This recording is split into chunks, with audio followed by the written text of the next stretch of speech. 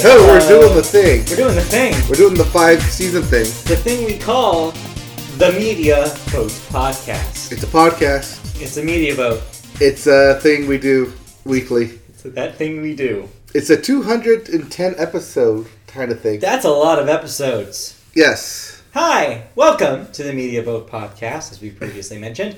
If you don't know what you're listening to, well, first of all, how did you get here? Second of all, thank you for listening. Thank you, and this is the Media Boat Podcast. We are a podcast that brings you news and thoughts about movies, television, video games, and music. Not necessarily in that order, but pretty close. Yeah, you always do it that way.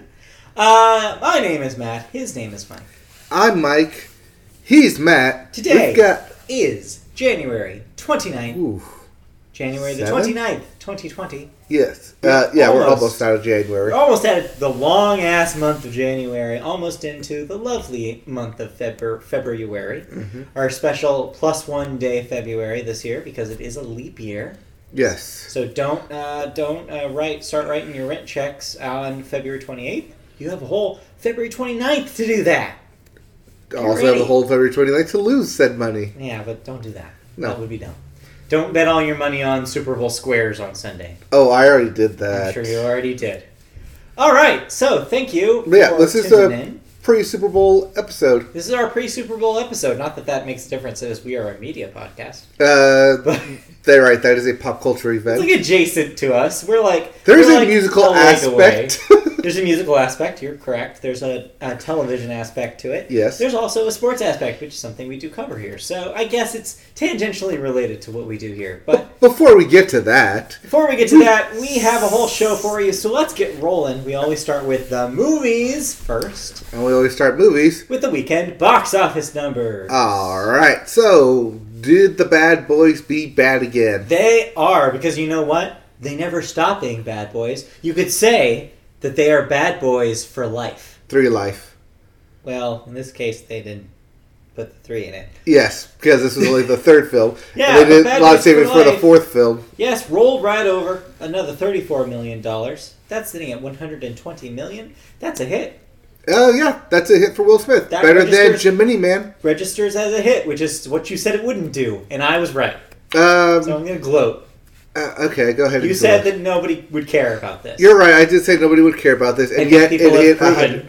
It hit 100 million. It hit on over 100 million. It's not done. I mean, I Yeah. think that people were needing like something like this. I think there was a dearth of in like awards show season. Mm-hmm. Like there's always like a lack of your action movie staples, and this Right. kind of filled that void. All right, stop shaming me. No, hit it's fun. Number 2. Your one of your best picture nominees, 1917, coming in with another $15 million. Also a hit. So 1917, 15. Yep, 1917 got 15 and is sitting at 103 domestic. So Is that's that also a hit? Yes. By award show standards, yes. Yes. So add that to another check on the list of reasons why 1917 could be your best picture. It is a audience favorite. Or at least people are checking it out to make sure it's their favorite. When they're gonna Yeah. To the choose. tune of more money than Little Women is making, for Yes. example. More money than Parasite made. Yes. So yeah, I think that that's like I said, another point in its category. Okay. Just saying. Number 3, Doolittle. Doolittle did Somebody's little. seeing this because it made $12 million, adding to a $44 million total. Yeah, but that's a That's- little amount of total, though. That is what you call a bomb, friends. Yes. Not doing well at First all. bomb of 2020? Yeah. The Yeah. Gentleman is at number 4 with $10 million. Speaking of bombs, no one cares about this Guy Ritchie film. Guy Ritchie. Richie. Not so Ritchie, huh? Yes, Guy Eh? Pori. Guy Pori. I liked better before. Somebody's fire alarm is going off in this complex right now. Yeah. It's worrisome. Push it in the button. Push the button. Come on. All right. Open up a window. Open up the door. Yep. Like we used to do every time you cooked. Yep. That wasn't my fault. Uh-huh. It was the equipment. Sure. Yeah, it's faulty equipment. It's well, No, it was Very used equipment. Very used equipment. Seasoned equipment. Seasoned. Veteran equipment. Speaking of veteran equipment, not really. Number 5, rounding out your top 5 this week, is Jumanji 2, The Next Level. Still in your top 5. That movie came out in, November? End of November, I think. Yeah. Insane. Made another $7 million. That's at $283 million is still not done. Yeah, but Star Wars did come in at number 6, and it did cross the 500 at 502. That's not what you have here. Huh? No, that's not what you have maybe that here. was last week. That was last week, because we have a couple of the other premieres from last weekend just missing the top 5 marks. Mm-hmm. Well, one less so than other. Yes. Other. Number 6, The Turning. That's that horror movie we talked about last week with the good soundtrack. Yes. Well, nobody cares because it only made $6 million. Yeah, but off like a $6 million budget, probably. Maybe. So it might break even. Yes. And then way down at number 17, The Last Full Measure made $1 million. Yes. The other war film that's out there somewhere. And nobody knows what it is. Exactly. That is your... But it did get a release, so it counts for some people's IMDb pages. That's your box office this week. Mm-hmm. But, you may ask, what am I watching next week? We're watching the Super Bowl, so what are you not going to watch at the theater? Yeah, well, I'll tell you what's not going to be seen, because, everybody's going to be at home in their comfy homes and their big screen televisions this weekend. So they will not be seeing the 2 new releases, which is fine, because they're kind of middling. It makes sense for a Super Bowl weekend, but what do we got? Yeah, we got 2 movies. The Rhythm section. What is the Rhythm section? It's not about bands. Drums. No, it's not Drumline. Okay. This is a female assassin film. Okay. Think Atomic Blonde. I'd rather not. But that's basically what this is. Wait, no, actually, Atomic Blonde was the good one. Never mind. Which one do you think? I was thinking for some reason... Salt? No, I was thinking of Lucy. Lucy. Yeah, which sucks. Yeah. No, Atomic Blonde was actually a really fun movie. Yeah, so think Atomic Blonde with this one. Okay, neat. Okay. Then also, not to be confused with Hansel and Gretel, Gretel and Hansel. Yes, you must flip it. Yes. Even though everyone's going to IMDb think... requires. You're going to think it's Hansel and Gretel. No. But a lot of people are going to go to the movies saying, one for Hansel and Gretel. No, it is Gretel and Hansel. I don't think any ticket taker will care. They're just going to take your money. Oh, yeah, I'm sure they will. But yeah, Gretel and Hansel, which I understand is like a horror-adjacent take on the story. It's the true horror Brothers Grimm tale. Right. So. But like more horror aspect because low-budget horror film. Yeah. But, medium budget maybe. I'm not sure. I love a medium budget. That's it for new releases. That's all we got this week. So yeah, stay home, watch some movie trailers during the commercials at the Super Bowl, and you'll have a better time. Oh, well, I'm glad you brought that up. Well, I was going to bring it up later. Okay. But I was going to... We'll bring it up later. We'll try and guess what's going to be premiering. Perhaps we will. But before that, I'm going to ask you a quick question here. We have 3 stories here. Which one do you want to cut? Oh, 1 and 3. Oh, no, we're cutting 2. That one's going later. Because that will go in television. Well, no, that'll go next week. Because the Oscars are not this week. Yes. I put that there thinking the Oscars were this weekend. No, you got it. No, they weren't. All right, 1 and 3. First up, then, I have no segue for this because it's not something we've talked about lately. Because I thought it was dead and gone. It was, but remember how we said that? Well, it sold off most of its assets and filed for Chapter 11, but that just meant that the company had to sell off in order to pay its debts, not necessarily foreclose on its business. Well, the it that we're referring to here is none other than MoviePass. Yes. And its parent company, Helios and Matheson and Analytics Incorporated, or HMNI. Yes, as it was on the as you can call it, stock market exchange. The parent of the MoviePass Cinemas ticket subscription service said Wednesday it has filed for Chapter 7 bankruptcy. And that is the official not bankruptcy. to be confused with Chapter 11 bankruptcy. Yes, Chapter 11 it just declares bankruptcy. Yeah. And Chapter 7 does it. Yeah, the one that actually says you are no longer a company. This allows a court to sell its remaining assets and wind down all operations. In a filing with the Securities and Exchange Commission, everybody's favorite, the company, which shuttered MoviePass back in September, said board members Prathap Singh, Gabriel Raubag, and Joseph Fried and Murali Krishna Gadyaram That sounds like people. have tendered their resignations, leaving the company with no remaining board members. It's over. Yes. Our long national nightmare. Yeah, so as we reported back in September that it did file for Chapter 11, Yes. but there were still people hanging around saying that we can still turn this around. And well, no, they cannot. So throw your MoviePass cards in the trash. They are worthless. No, they are now irrelevant. Sell them on eBay and make $5. I mean, I guess that's more than what Spend you paid. $8 on shipping to get $5. Yeah. But yeah, MoviePass, now officially a relic. I think that domain now officially goes back out into the open if anyone wants to purchase it. So I'm telling you, audience member, now is the time to get the Twitter handle at MoviePass. Yes. I just believe sit that on is a it. thing now, yeah. I believe, yeah, because they have to sell all their assets, and that includes owning all their internet domains. Yeah.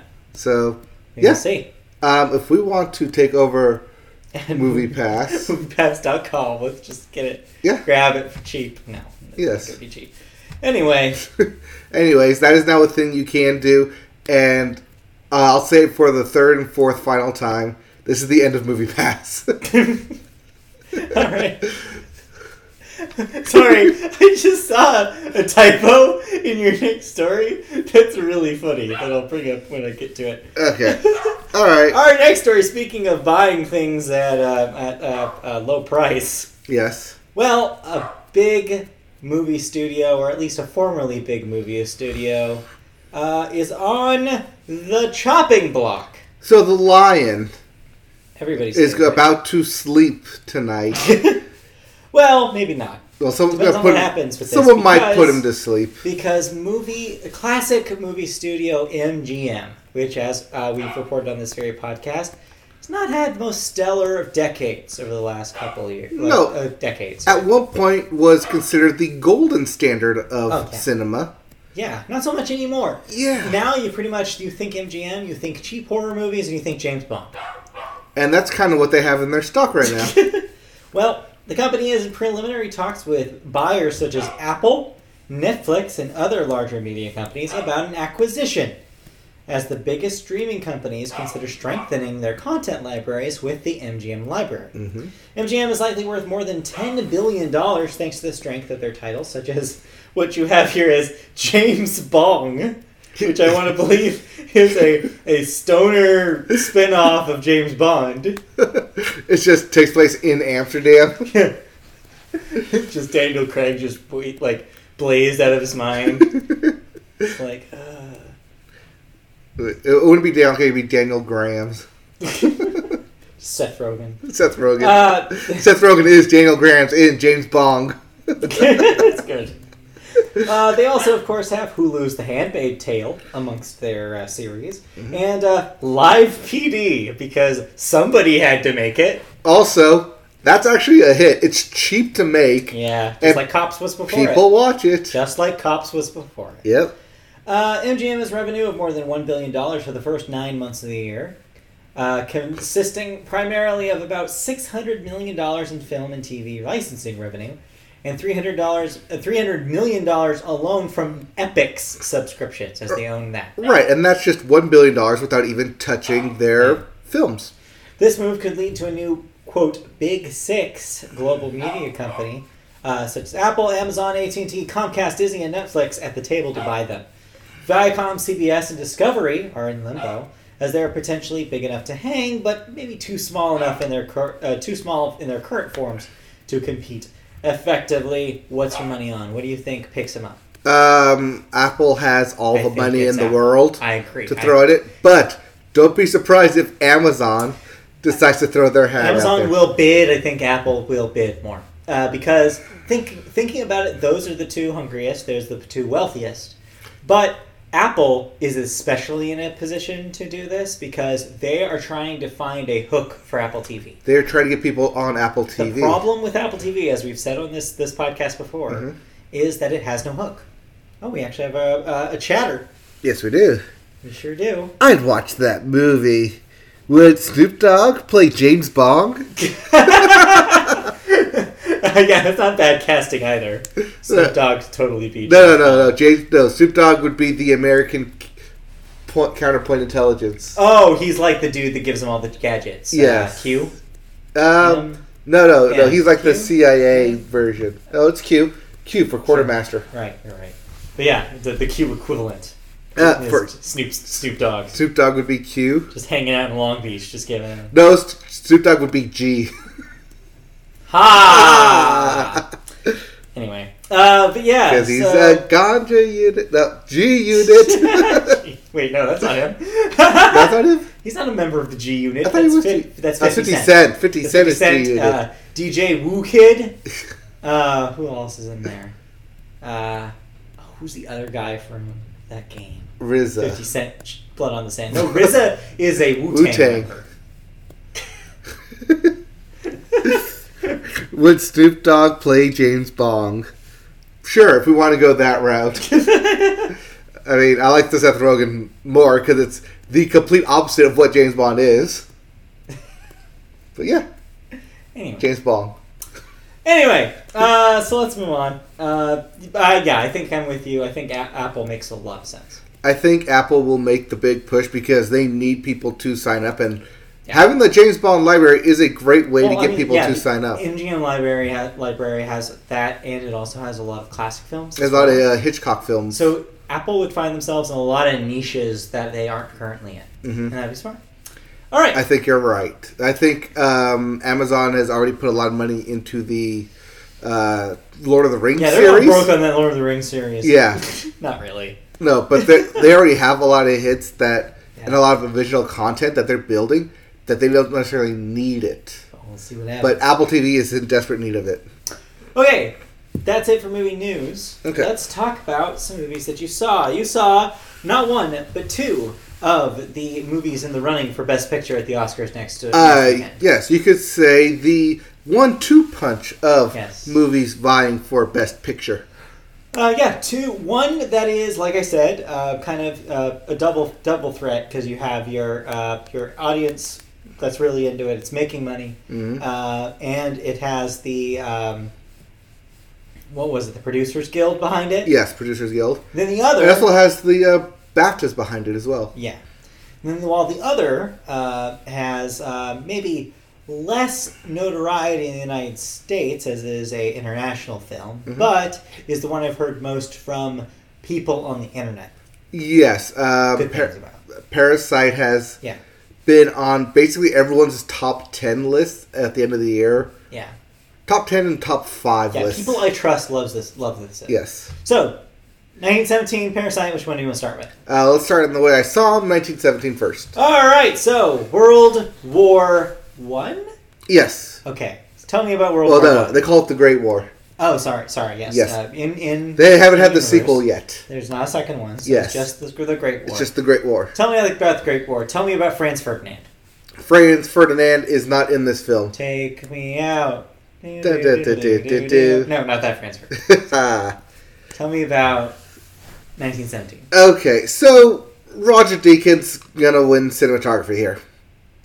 Yeah. That's a guarantee. I could have seen that coming. That is a guarantee. You tell me a war film shot in, quote, one take, unquote. Yeah, that's a cinematography Oscar for you. Yeah, he's going to win it. Handing you Here you go. Just giving it to you now. Because that's pretty much what this film is and survives on. Yeah. The fact that it is, in essence, supposed to look like a one-shot, one-take film. Yeah.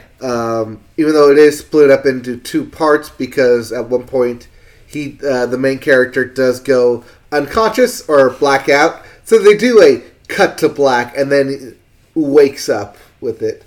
So there is a hard cut there, as you can see. But still, everything else... The effect is what matters. Yeah, the effect is what matters. And the effect of a single shot through this entire thing is quite spectacular. Okay, so I was going to say, is this still a wow factor? Because I feel like we're getting to the point where this has been done enough. I mean, where it's not as amazing anymore. Yeah, because Inarritu did it. Yeah, Birdman already won Best Picture for Birdman. Yeah. Well, no, he didn't do it for Birdman. Yeah, he did. He did? Yes, that was the thing about Birdman. Well, I know that was the thing about Birdman. I forgot that he's the one who did Birdman. Yeah, that's in because he also did The Revenant, right, which also had 3 very long, long cut. It wasn't in its entirety, but it used that. Yeah, right, used it and elements of it. Mm-hmm. But yeah, so we've seen it. Yes, but you're saying that it's still effective. It is still effective, and it is still jarring when you aren't sure. Like, wait, have they had a cut yet? I'm not sure. Maybe this isn't the right thing, but the blocking in this thing because you can't, when you do a long take, you can either have the camera continuously in front of them or continuously behind them, and to be able to move it back and forth when your characters are only going in a single direction the entire time. Yeah. And have that camera movement from behind to the front to overhead to the side is in itself a great directorial mind. The blocking, because you have to block things out 20, 30 minutes down the road as you take these long takes. And it's quite a feat, because there's a lot of extras in here. And if any one of them screws up, you kind of have to start the whole thing over. So it is quite a bit of a technical feat. That being said, there are several times that I can tell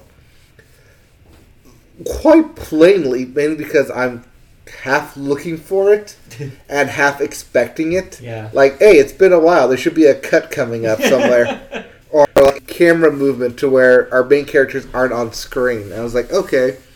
Oh, here we go. Clearly one of the main characters went off screen.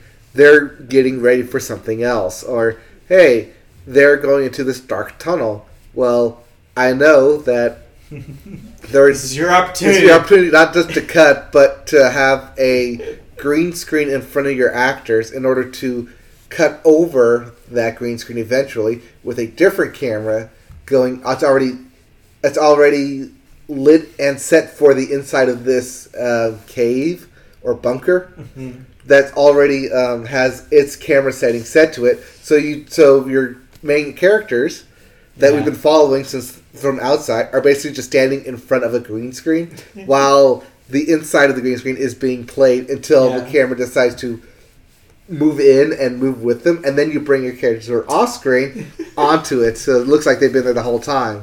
But let's say if you're watching this film and maybe you don't come from a directing point of view and maybe don't know some of the inner workings of how this happens.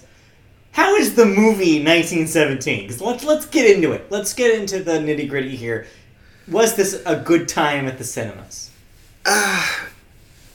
It's hard to say it's a good time because it's a war film. Well, you know what I mean. Yes. So okay, I'm a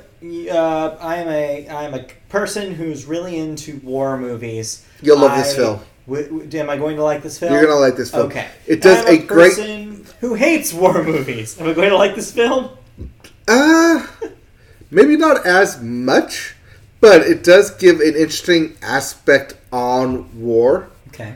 Because it's done in one shot and is a war film, it does give that immersive feeling that you are in the day of the life of these war soldiers, of this one person or two people who are carrying out this mission to relay a message, and you feel for them because you've been there since the beginning, and then at the very end it gets into this thing of this was just one day of several.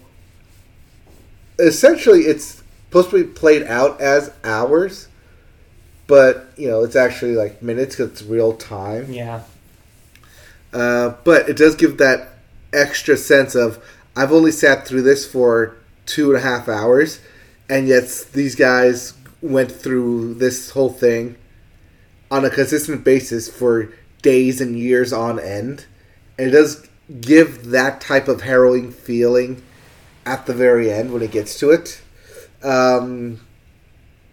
so it's weird because it does portray itself kind of as an anti-war film while still being a war film. Still giving that, yeah. It's because like all these actors are kids. All the soldiers are played very young, and all these colonels and generals are played really old in an extreme dynamic to show that it's these old men, it's these young men fighting a war for these old men. You're right. And it's got this really cool, interesting take on it that we don't really see a lot in war films, because we see them making a decision here, cut to battlefield, cut to post-war, cut to now the action sequence. It's all cut with previous war films, whereas this is one immersive experience of my commander gave me this command, but now I have to go up against every other commander along the way to try and carry this out.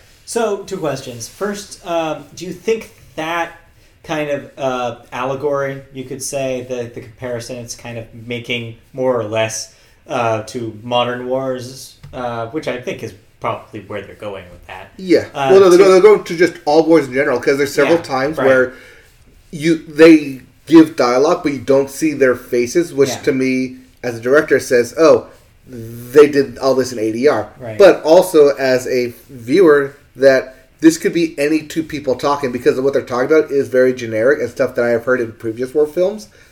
And it's like, wait, maybe this is supposed to mean, like, just because this happened here doesn't mean it's only happening here. That because these are basically become 2 faceless people talking about the same thing, that could happen in any part of a war. That it's not just exclusive to 1917, but as all wars in general. Yeah. So do you think that stuff? Is clear and effective enough to get people who aren't super into the war part to care? No. Yeah. No. This is me overthinking and finding the over angle for Eric. The angle. Yes. Yeah. It's unfortunate because I would love a world where I would want to see this movie. This world that it is currently living, like existing right now, is not that world. It doesn't seem like there's anything here for me. Like, I'm not super into war movies. Right, I know. That's what I said. I was hoping that what you were saying is like, is that enough? But no, it might not be. Second thing I was going to ask, so this is kind of a transition film for the director. Yes, so Sam Mendes. Sam Mendes is basically... Sir Sam Mendes. Sir Sam I will Mendes. forgive him. He's kind of moving on. Like, you could say a lot about the work that he did on the James Bond films of recent note, but they're still not. They're still like removed from what you would call a prestige Oscar bait film. So, do you think that this is that move for him? Do you think that this is such a step in that direction that you could see him being considered for director here? Like, do you think this is enough of a star-making turn where now his career goes that direction? Or do you think this is an outlier in his career and he'll go back to making more mainstream films?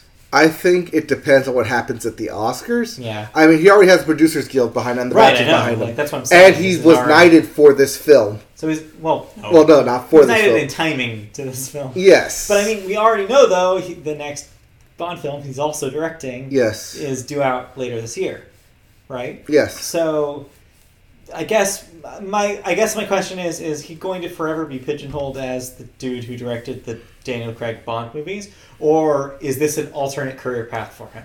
I think this is him saying that he can do more than just James Bond films, that he can do these big, grandiose films, much the same way Todd Phillips has made that transition. But did he pull it off here? I think Roger Deakins gave him a huge boost. Yeah. All right, the Deke, notwithstanding. Enough about the Deke. I forget. I think it was Lindsay Zolatz on Twitter who just kept calling him the Deke last award season, and it stuck with me. But yeah. Notwithstanding the Deke, do you think Sam Mendes is he good enough? It's hard to say off one film. I think he has the potential to be. He Okay. definitely has the eye for it. Okay. Let's get that out of the way. He definitely has the eye for it. I think he needs to get more out of his actors because, Yeah. as is noted, none of the actors got nominated for acting awards. Well, it's a war film. That's a hard thing to do unless you have like a big like speech scene.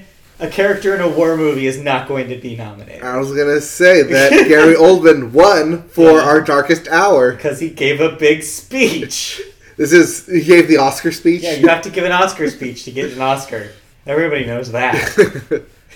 Anyway.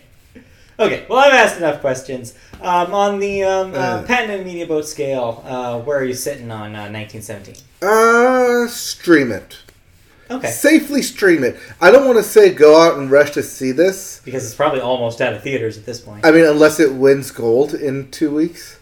Yeah, then it'll stay. Then it'll stay for another 2 weeks. But So yeah, It's a weird rush. thinking about like the movie that we're basically saying is probably your best picture. to not rush Like out if and I was see a it. betting man, it would probably be your best picture. Like is Right. also not super the thing that you should see in theaters right now. Yeah. That also being said, the itching behind my ear, is saying that Once Upon a Time in Hollywood It has a chance. will pull off the Green Book upset. It has a chance, and like we said last week, if all things cross over enough, there'll be one left over. And So- that's where Once Upon a Time Has the chance. has that extra chance to be Well. the winner. Well, we will certainly find out. But we've spent way too long on this because you have another movie you need to talk I have about. another review to talk about? Yeah, you need to talk about Parasite. Ooh, what a good film. Okay, wow. So that's a change of tone from 1917. So tell me about Parasite. Is it about a literal parasite that is eating you, or is it about capitalism? It is about people taking advantage of other people and being a parasite, or rather a leeching off of higher class citizens. So capitalism. Got it. Capitalism. Thank you for answering my question. All right. So what's going on with Parasite? So, Parasite brought to us by a company called Neon, and a company that we talked about here on the B-Roll podcast Yeah. back in, I want to say, November. CJ Entertainment. CJ. Does that sound familiar? I don't remember. We talked about them being a South Korean-based company who opened up new offices in LA and was looking to bring over original IPs from South Korea to be either released or remade in the U.S. Ah, I see. This is their first one. This is And what a pick it is. Yeah, jeez. Because this thing has been on everyone's top 5 films everywhere, as we previously mentioned. The film follows a quite literal parasitic family as the film opens up with them living not in a basement, but in a sub-basement beneath the building, trying to get by, and are basically literally scraping by the bottom of the barrel to survive as a family until they get a lucking happenstance of run into be original. One of them gets to be a tutor to this wealthy family, who then kind of menangles his way to get his sister to also work for this family. Okay. Who then gets the father to also work for this family. So Who then it's gets Coco the knives. who then work together to get the housemaid out of the house to have their mom come in and work for this family and basically start being a parasite and leech off this family with their money. Yeah. Which then turns on its head because twists, and I don't want to spoil said twist because it's a good twist, one I don't see coming. Okay. And the whole time it makes you kind of think that who are you actually rooting for? And calling this film Parasite is a great marketing term for this thing. It explains exactly what this film is, and I can see this film being remade in the U.S., but not having the same cultural substance of an impact that it has as a South Korean film that it is. Yeah. So, yeah, it's getting a lot of talk recently on the internet because of its Oscar buzz, but also because of a little bit of a backlash, I guess, for people who maybe didn't anticipate, one, that this is an international film, two, that the entire thing is subtitled. Oh, yeah. A lot of backlash where people are like, well, I don't want to see it because I have to read it. It's like, get over yourself. Read fast. But yeah, so like, just letting people know that if that is a barrier of entry for you, then this might not be a movie you want to see. However, everybody else seems to be enjoying this. So I had an old couple sitting just behind me complaining about that exact thing. Yeah. But yeah, the film... So what do you think then are its chances here? Seeing as this is the only international film I've seen that's nominated, I'm going to give it that award. So this is handily going to win the International Film Award. That's not a question. The question is, of course, does it have a chance in Best Picture? I think this is where we get the split. Yeah. With 1917, and why I keep saying that Once Upon a Time Hollywood has that chance of winning, because a lot of people who have seen the film will rank it very high. And I think that love a lot of the younger members of the Academy will probably also be the ones who saw this and enjoyed this. Right, whereas you have a lot of older voters who probably aren't going to see this, who going to be like, oh, this is a subtitle film, like you said, and immediately be turned off and be like, nope. Right. It's like, oh, no white guy in this? Oh, all right, well, let's give it to the white guy.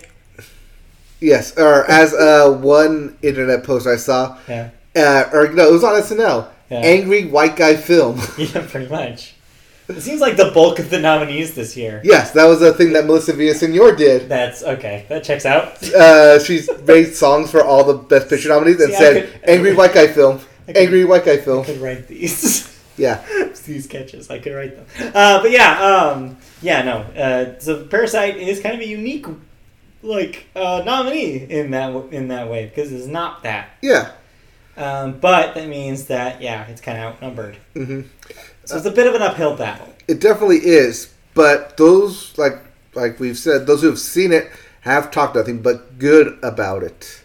Even the director, Boon Jun-yoo. I've seen it written. I've never heard it said. Yeah. Even the director of Parasite has had talks and meetings with HBO about creating his own series because of Parasite. Yeah, that'd be cool.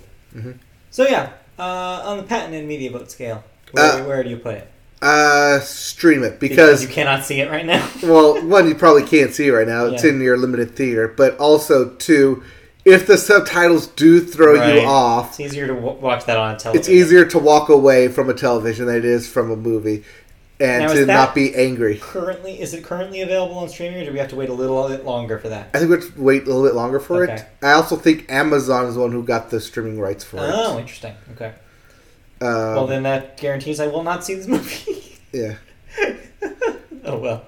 But, otherwise... from the library. Or Redbox, or if that's still around. That's still around, that makes it to next year. Yes.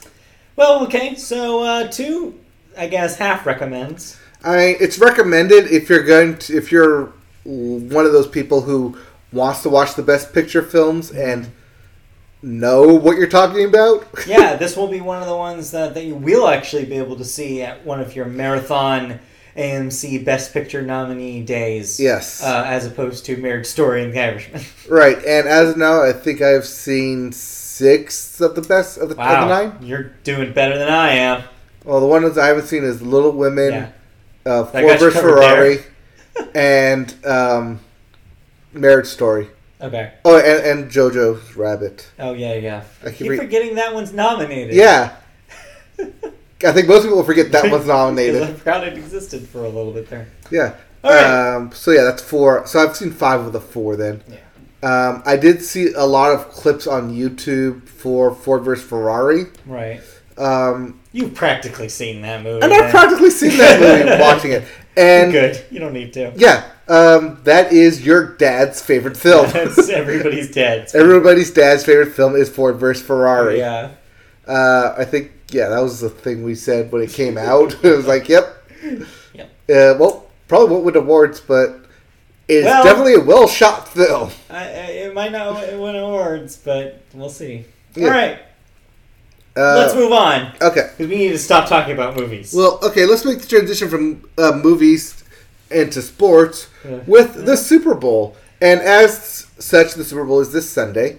Super Bowl movie trailers are coming out. Yeah, there will be movie trailers. Do you have any idea of what to see or what to expect? I don't know. You should tell me. All right. That was a setup. I mean, it was partially a setup and partially do you know? No, I have no idea. Okay. Sonic the Hedgehog. I'll put that in the maybe category because it's coming out in basically 2 weeks later. Yeah. Put that in the maybe category. I also put Black Widow in the maybe category as well. Okay. Also, Wonder Woman 1984 in the maybe category. Right. Expect to see whatever the Fast and Furious 9 movie is. F9. Yes. They've confirmed that thing is called F9. It's just going to be called F9? F9. All just right. like on a keyboard. F9. Isn't F9 reset? I don't know what F9 does. Don't do it right now while you're watching our podcast. You might bail out of your browser. You might break the internet. Yeah. So that trailer should be coming out for Super Bowl. What else is coming out? Expect maybe Marvel's The Eternals. Oh, okay. Because that's coming out in November, but we haven't seen anything of it yet. Mr. Peanut will not have his funeral after all. No. Instead, what they're going to do is Baby Peanut. Do. That's stupid if that's true. That is the... I don't remember where I heard that. Either I heard it or it was a joke or someone said it. But they want to do... It's going to be Baby Peanut. Because Baby Groot and Baby Shark. I feel like they're a little Yoda. late to that train, but okay. Baby Yoda is hot right now, so Baby Peanut. All right, we're getting way off track. Movie trailers. Movie trailers. Yes. What was the other one that I saw? Probably James Bond. New James Bond. James Bond. Okay. James Bond movie trailer, and I think that was it. Okay. But John Cena's in the new F9 film. So yeah, that's gonna be the thing. Okay. All right, let's move on then into sports. All right. So yeah, as you know, the Super Bowl is on Sunday. I don't need to tell you. It's the Chiefs versus the 49ers in Miami. Is there any way both teams can lose? I would be so happy. Not going to happen. One has to win unless there's a tie, which is very unlikely. Well, even then, it goes into overtime. And then it just goes they play until someone wins. Pepsi halftime show will be, of course, with Jennifer Lopez and Shakira. With the hopefully possibility of the Miami Sound Machine. Maybe. It's in Miami. Yeah. So. But if you don't care, or if you like other sports besides football, I know, sacrilege. Other sports are happening too. Yes. Every team in the NBA took a 24-second shot clock violation on Sunday. Every single one. Yes. It was a very rare occurrence that happened on Sunday. And normally those are supposed to be on accident, but these were all on purpose. No. No, they were. Yeah, they were all done on purpose. Oh, well, yeah, which gets to the real sports story this week that we will talk about a little bit later. Yes. But we'll get to that.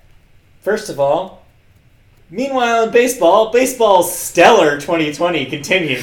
Yeah, it does. Before the season even starts. They're being sued by bettors from DraftKings because apparently the MLB is a 10% partner of the betting site. Yeah, and they're basically suing that because MLB has stake in this gambling, and the MLB basically did not produce honest outcomes in a sporting event, which people betted on, that those bets needed to be voided out and all the people's money returned. Yeah, that would make some sense. Yeah. Logically, I don't think it'll ever happen, but I see where they're coming from. Yes. Because the MLB made a reverse stance on betting, on sports betting in the MLB, and because they made that sponsorship with DraftKings, that's why they're being sued. I mean, it makes sense. I mean, I could come up with an even better compromise to make them. I think that if they want to keep that 10% interest in the DraftKings, then they should let Pete Rose into the Hall of Fame. Oh yeah, I mean that's the easy answer. That would make a lot of sense, wouldn't it? Yeah. But never mind. Anyway, speaking of things that will never happen. That's it for sports, unless you have something else to add. Kind of a slow week besides the Super Bowl. Well, Sunday happened. But we'll get there. The Australian Open is still going on. I saw Rafael Nadal, number 1, go to the basically 7th match. I didn't see if he won or not. Probably should have looked that up. He was there. I mean, he was almost out. He was down 2-1 going into the 4th set in a best of 3. So. Or best of 7, so... No, best of 6? Whatever, you have to win 3 before. And then if you tie, it's best of 7, so I guess. But you don't have to win... I guess, yeah, you have to win 4. Don't ask me. Yeah. But anyways, tennis is going on and it's looking good. Tennis remains fun. Alright, we're moving on now into the world of television news. Yeah, we are. I mean, yeah, big story is Super Bowl, but also big story is coming up later. Big story we'll get to. Yes. Trust me, we will not finish this podcast without talking about that. Yep. All right. Phoebe Waller-Bridge. What a Fleabag. It's true. She is the Fleabag from Fleabag. The star and creator of Fleabag has created her own production company to house her Amazon projects and more. After winning the Emmy, of course, Golden Globe, of course, and SAG Awards, all of the above, for her show, she is launching Wells Street Films and has already hired 2 collaborators to the staff. Jenny Robbins, who worked as a story producer on Fleabag and Killing Eve, will become her head of TV and films. Charlotte McBearty, who worked as the production manager on Fleabag, is also coming aboard as a development executive. Wells Street Films will create and produce new TV shows under Waller-Bridge's 3-year overall deal with Amazon Studios and Amazon Prime, which we already talked about. Her latest film works include a role in Solo, Star Wars story, that's the latest, and she was a co-writer on No Time to Die, the James Bond film. Yes. Purely British as it is. Yes. Yeah, I mean, this just kind of puts a name and a couple of other people to the deal that was already in place with her. Right, this is also being financed by Amazon to, make her stay with Amazon. Like, we put you money up for your own company, the thing you wanted. They see a treasure trove when they, and they're going to keep one as long as they can. Yep, they're, just like with Shonda Rhimes, they're putting money on her. Yeah, not a bad idea. Wait, no, Shonda Rhimes is Netflix. Netflix. Yeah. Similar idea. Next up, BBC My World. Wow, no U.S. stories. What is BBC My World, you ask? Yeah, double dose of the British this week. Yeah. Angelina Jolie and the BBC are creating a show to help young viewers get the tools to stop fake news. Fake news? Yeah, fake news. In the BBC? BBC My World will explain the stories behind the news and offer facts and information that will help kids over the age of 13. Over the age of 13. I think you mean under the age of 13. No, over the age of 13. Those aren't kids then. Well, 13-ish. Maybe it was under 13. Yeah, I think that's a typo because kids are not under 13. No, kids are not over 13. Kids are under 13. But kids over 13 are sharing the information. Those are teenagers. Well, yeah, but, because you have to be 13 to sign up for Facebook. Okay. Regardless, for kids. We'll just say kids. Okay. Make up their own minds on pressing international issues. This sounds like Nick News. Where's Linda Ellerby? Somebody find her. The series will tap the reporting of the BBC World Services and is a co-production with Angelina Jolie and Microsoft Education. Dude. The BBC will retain final editorial approval of content in the series. So yeah, it sounds like Nick News. Yeah. It's also strictly a BBC thing. Yeah, but I wouldn't be surprised if BBC America probably airs this. Yeah. Here. Or, it goes on Amazon because deal. Yeah, that too. We'll see. Yeah. Or Microsoft just puts it on, what's their service? Mixer? Mixer? Yeah, the live stream? To just 24-hour stream of this. Maybe. That's it for television news. Yeah. I mean, it's good. You got to be able to spot fake news and question stuff. Make sure you're getting the proper sources and proper channels. Yeah. Yeah. It says here you watched a television show. I watched a television show? You watched a television show. Which one? It says A or multiple? It says here you watched one or more episodes, I'm not sure, of Zoe's Extraordinary Playlist. I watched one episode. Because there is one episode. That is more than I watched of this show. You know how much of Zoe's Extraordinary Playlist I watched? You didn't even know this thing existed. No. This is actually true. What? I did watch it. 3/4 of one episode of Zoe's Extraordinary Playlist. You could not finish it, or you started late? I did not finish it because I did not care. Okay. All right, tell me what you thought about Zoe's Extraordinary Playlist. This is a NBC dramedy. I want to make that clear. I went in thinking this was a straight-up sitcom. It is not. I thought that too. It is not that I thought it was. In fact, it is not. It is a dramedy. It's also doing a weird thing where it's showing the pilot a month before the season. Yeah. To either drum up interest or to test the waters, because this thing can really go one of two ways. Oh boy. You're telling me. All right, so what'd you think?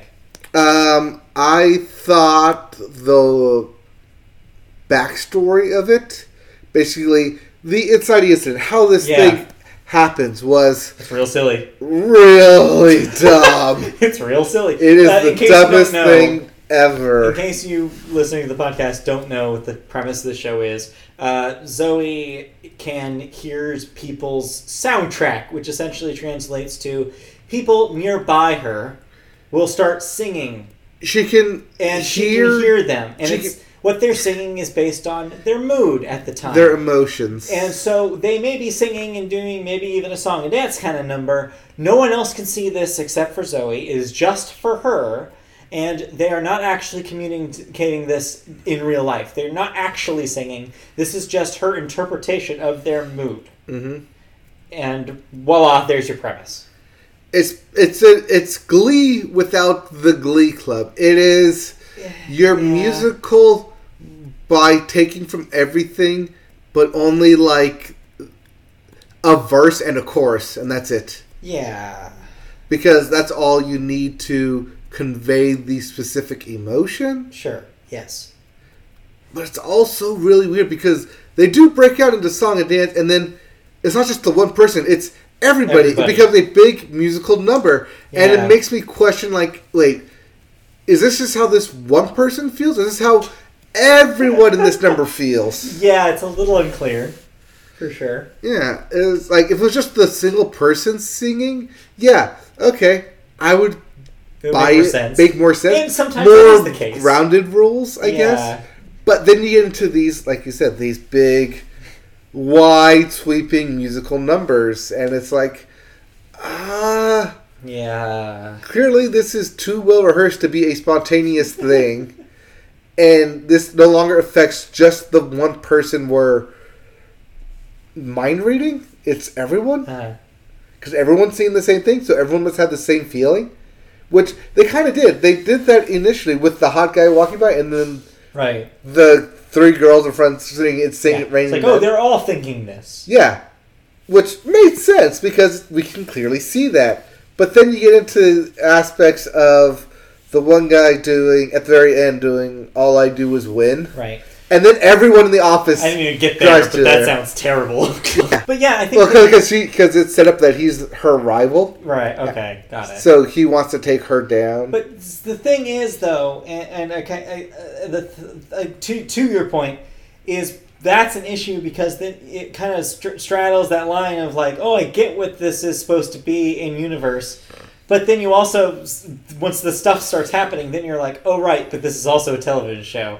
And they're just bringing this to the logical conclusion of what the television show is. as opposed to how would this person actually like see and these songs play out. Right. It also goes into the very tough challenge of, okay, clearly we get across this emotion, but then we keep going because we have the rights to the song. Also, and people want to hear the song. And also because the format is a proper hour-long dramedy and not a 30-minute sitcom, they have to stretch. Mm-hmm. Yeah.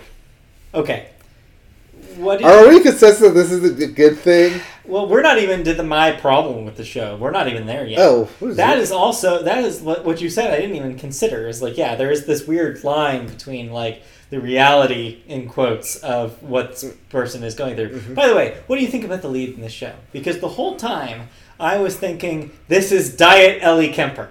The whole time I was thinking, wow, they really wanted to give her a show. She is super cute. They like her. And they like her, but this is not her vehicle. She just kept reminding me of Ellie Kemper. Yeah, a little bit. But I mean, might be the strawberry blonde hair. Yeah, but she's like a less charming Ellie Kemper. Yes. But like, okay, so my thing with this show is, like I said, I went into it expecting, and I think that maybe it's me, because I went into it thinking it was not something that it wasn't. Mm-hmm. I was hoping that this was going to be a 30-minute in-out cute show with the occasional song and dance number. Right, which I thought was going to be too. I thought it was going to be Crazy Ex-Girlfriend, I guess is what I'm saying. But maybe a little less on the mental health level, which is why it dropped off of Crazy Ex-Girlfriend. Now, we don't know if for sure this is going to be an hour long. I think it is. Because it could be just a hour-long pilot. Well, here's why I think it is. Because I think they're trying to have this show be two things.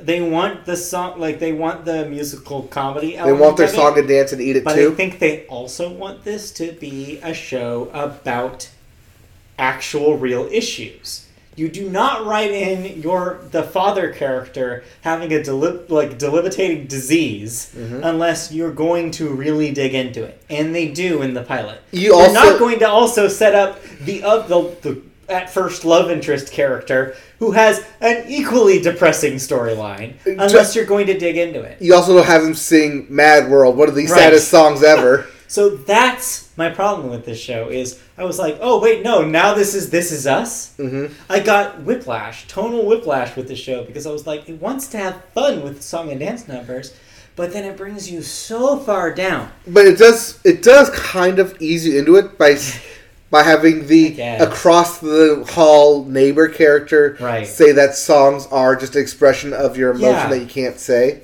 I get that, but at the same time, though, it's like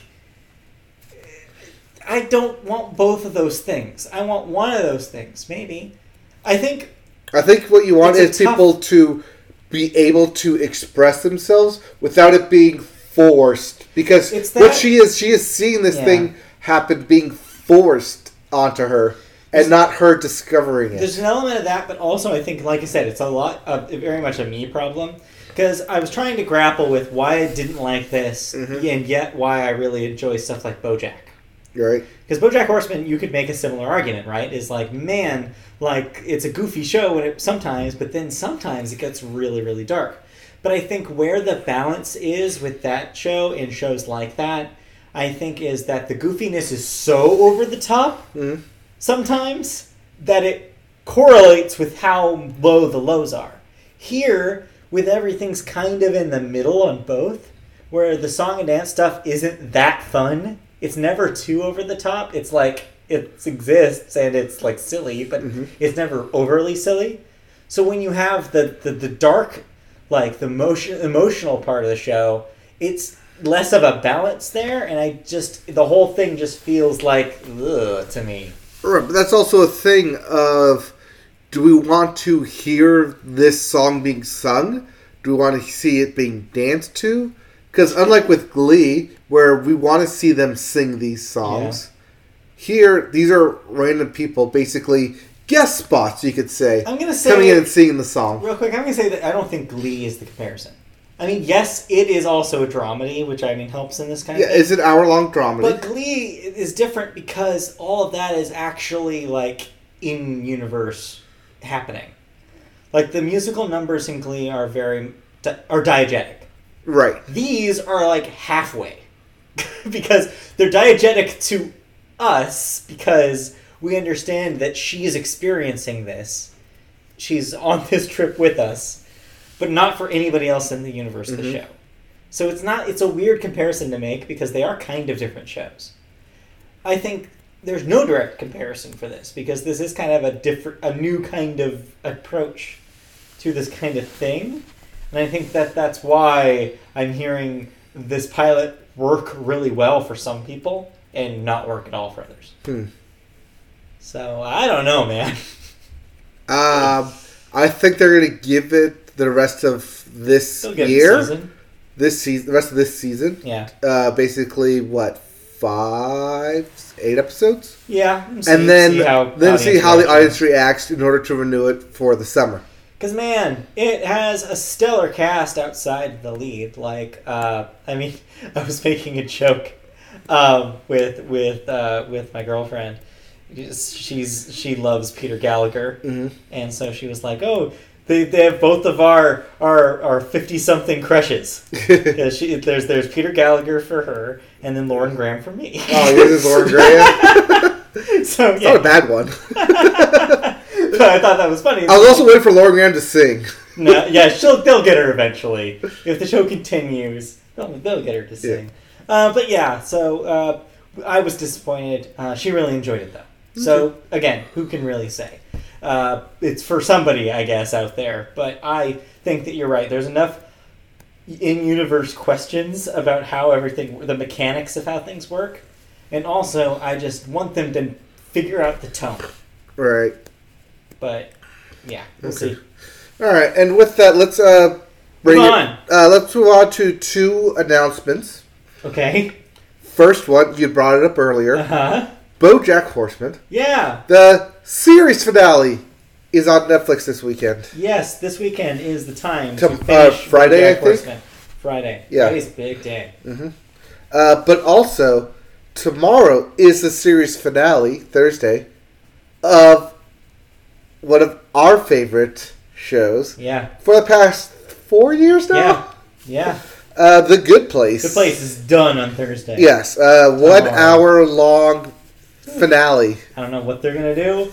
They have an interesting setup after the last episode that I'm really, really wondering about now. I feel like they set that up to where if you don't want to watch it, it's fine. You can end it like that. The last 2 episodes feel like that. Yeah. Like everyone feels like, you know what? If you want to bail now, you can actually do so safely. Yeah. And you'll get what you needed out of it. But I want to see the closure. I want to see how they really end it.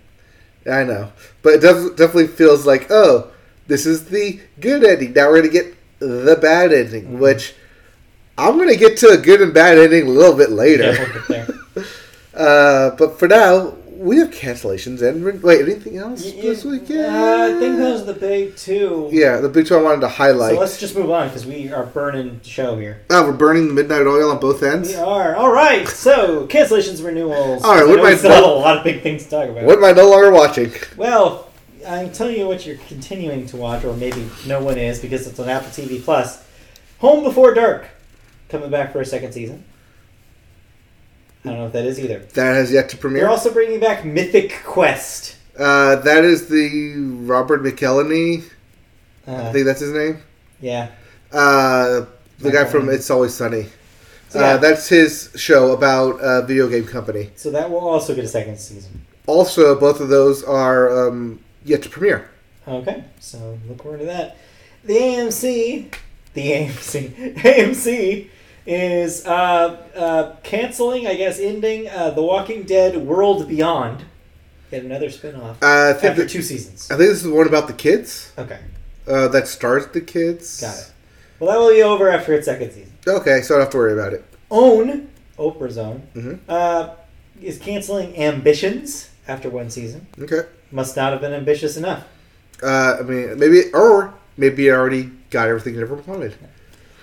Maybe. All right, now we go into deaths. First, a couple of other ones besides the major one here. Kit Hood, age 76. This was today. Co-creator of the Degrassi franchise. I think this was yesterday. Or yesterday. Yeah. But yeah, I definitely saw some people on the internet upset about this one. Degrassi, man, touched a lot of people's lives, made a lot of celebrities, a lot of people in our culture came from these shows. Drake. Whether it be the original or the reboots. Yeah. Or the reboot, or the spin-off. The reboot of the reboot. Or the reboot of the reboot. Yeah. However many iterations of Degrassi you think there is, there's more.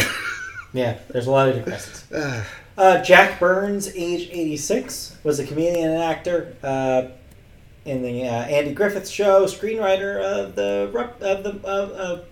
Muppet Show. One of the One of them. One of them. Yeah, pretty Comedian. Storied history there. Yeah.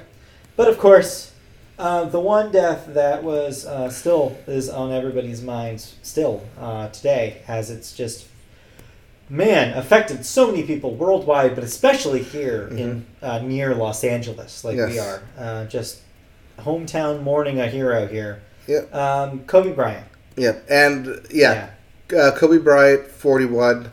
His death was so prominent that after it was announced, literal NBA games that were just tipping off heard the news, and as I mentioned at the top of the sports segment, well, first thing both teams did was to take a 24-second shot clock violation to honor Kobe, who wore 24, or to take an 8-second backcourt violation to also honor his other jersey, number 8. This type of gesture extended even into the college arena, where the women's UConn team itself not only had a memorial up for Kobe and his daughter Gianna, but also took the in memoriam shot clock. We would be, of course, remiss to not mention that his daughter Gianna was also in this accident and also was killed. Along with 9 people in total, so 7 other people. Yeah. So just a dark moment. The Grammys, which we'll talk about momentarily, had a segment to honor him during their telecast that night because they were taking place in the Staples Center.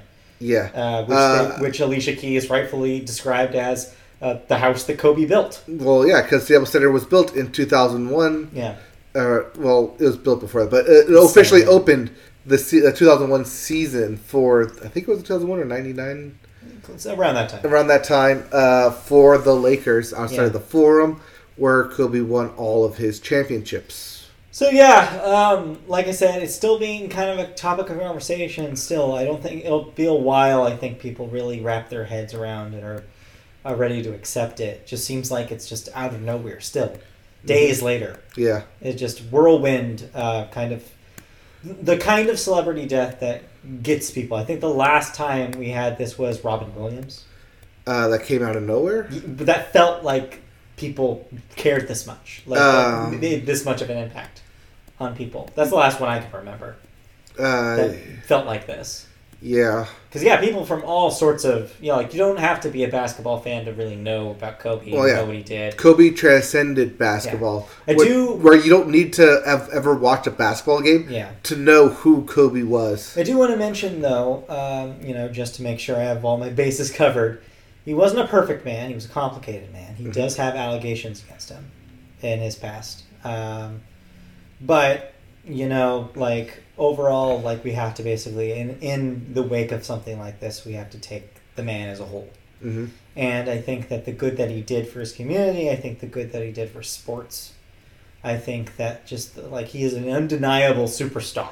And a name like his, we'll be talking about Kobe and his effect on culture for decades. Easily. He will be a posthumous Hall of Famer. Oh, yeah. The NBA came out and said that this year only 3 people will be inducted into the Naismith Hall of Fame. It's Kobe Bryant, Kevin Garnett, and Tim Duncan. Arguably the 3 biggest names. Those are the names of the last 20 years. You could say that, He will certainly be missed. And, this won't be the end of this conversation, I'm sure. With the end of our conversation. But we have to end this conversation because we have more stuff to talk what are about. the last notes I have there on his accomplishments? Oh, yeah, just real quick, we want to go down his accomplishments. He's, of course, an Academy Award winner. As we reported here on this very podcast, he won for his short Dear Basketball. Yes, his farewell letter to basketball announcing his retirement turned into an animated short. I bet that's a real rough watch now. Oh, I watched that thing. Yeah, that's going to be sad as hell. Of course, 5-time NBA champion. 2 times gold medal winner with the U.S. basketball team for the Olympics. Mm-hmm. So, a storied career. Yep. For sure. Three-peat, part of that big... It's part of the three-peat. Three-peat. A rare feat in basketball. Rare feat in sports, period. Yeah, in sports, period. Lived right in between the generations of Michael Jordan and LeBron James. He straddled that line, to where he played against both of them. He did, yes. His last, also mentioned, I guess this is also a sports headline, but LeBron James did pass Kobe Bryant on the all-time scoring list the night before this happened. Wow. Okay. I think that is exactly Kobe's last tweet, is congratulating LeBron James on passing him. Jeez. Oh boy. Well, like I said. Yeah, that's why when I woke up and people were talking about Kobe passing, I was like, wait a minute. No, Kobe doesn't pass. LeBron passed Kobe. Yeah, it was that LeBron passed Kobe. God. And no, it was Kobe. For real this time. Okay, we have to move on. Okay. Let's talk about something less depressing. Music? Well. Got me there. All right, let's hand this over to you. As we're talking about how music makes you feel things, that it can be super depressing. I would not want to have Zoe's powers in Los Angeles this week, for sure. Everybody's just in Mad World on repeat. All right. No. They'd be black and yellow on repeat. No, sorry. Purp and yellow. Purp and yellow. Yes, the Laker version, right, purp and yellow. Anyway, let's talk about Billboard. All right, let's talk about Billboard. We'll talk about the Billboard Hot 100. Your singles chart. At number 1, yet again, The Box. What's in the box? The Box by Roddy Ricch. Number 2, Life is Good by Future, but really it's Drake. At number 3, Godzilla by Eminem, featuring Juice WRLD. Posthumous Juice WRLD. You talked about this last week. Yes, I also talked about how Juice WRLD would never be on the top 5 again. Yet here he is. By the way, did you listen to this song? No. Did you listen to the other one? Because I read about what it is. I'm like, I don't want to listen to that. What, Godzilla or The Darkness? The Darkness, but also that whole thing. But when I read the explanation of what that is, somebody broke it down. I was like, I don't need to experience this. Oh, okay. But I told you should. I'm good. All right. At number 4, Circles by Post Malone, because of course it is. And number 5, Memories by Maroon 5, because of course it is. Because of course it is. That brings us to our Billboard 200, your albums chart. Yep. And for the 10th album in a row, a Billboard feat. A Billboard record. Yeah, he's past Kanye. Yep. Music to be Murdered by Eminem is your number 1 album this week. And man, is Halsey pissed. Because he put out a surprise record the week that she was guaranteed number 1. Well, she's guaranteed to be Billie Eilish then. Because she's number 2. Yeah. Manic by Halsey. Yep. Number 3, Circles by Mac Miller. Uh-huh. Not to be confused by Circles by Post Malone. This is the record, Circles. Number 4, Please Excuse Me for Being Antisocial by Roddy Ricch. And number 5, Hollywood's Bleeding by Post Malone. Speaking of. Yep. Well, if you didn't like any of those albums... What's coming out this week? We have new releases. What am I listening to? I don't know what you're listening to, but here are the new releases. At least 2 of these. We have... Nope. Gotta find them. Yeah, I scrolled up. We Have We Met? Oh, sorry. It's Have We Met? Have We Met? Because there's no question mark. Yeah, Have We Met? It's Have We Met by Destroyer. Destroyer. The Unraveling by Drive-By Truckers. I think they're just the drive-by truckers. There's no the. I know. Likewise by Francis Quinlan. Francis Quinlan being the lead singer of Hop Along. Oh! Yes. I've heard of that band. Yes, I will be listening to this. I'm also seeing Francis in March. Okay. Week of my birthday. Birthday present. Hey, how about that? Seeing her in LA. We also have High Road by Kesha. Finally out this weekend. Finally? Yes. Officially? I guess the January 1st placement when we read it back a few weeks ago, I think that was Metacritic putting it there because an official date hadn't been put. It just said January? It just said January prior. And so January she finally 31st. put a date on it. Because it's actually the 31st. The last day of January is 31st, which happens to be a Friday. It happens to actually come out on Friday. Therefore, it doesn't break her contract of having a record out by January. Yeah, I don't know what the complication was or why, but it is actually out on Friday. All right. We also have Funeral by Lil Wayne. So this may or may not actually release. Okay. Lil Wayne's campus said that an album called Funeral is coming out this week. But again, no confirmation beyond that. So we'll see if this happens. So you're saying there may be a funeral by Lil Wayne? A record called Funeral. Yes. And no, it's not a cover of the Arcade Fire record, even though the internet really wants it to be. Could you imagine? Lil Wayne doing Wake Up? Yes, I want that. We also have Walls by Louis Tomlinson. A former One Directioner, Louis Tomlinson. That Louis Tomlinson. Yeah. We also have Treat Myself by Meghan Trainor. Yeah, in case you were wondering what Meghan Trainor was up to. I usually don't, but thank you. And Silver Tongue by Torres. Torres? Yeah, I don't know. There's no I, so it's Torres. All right. Music news. What's in the news? Or rather, more TV news? Kind of, because music's biggest night was on Sunday. Yeah, the Grammys. And as we mentioned, the Grammys opened with Alicia Keys saying a little something about Kanye, or about Kobe Bryant. What happened to Kanye? Well, I'm looking at Lil Wayne's funeral thinking it's Kanye.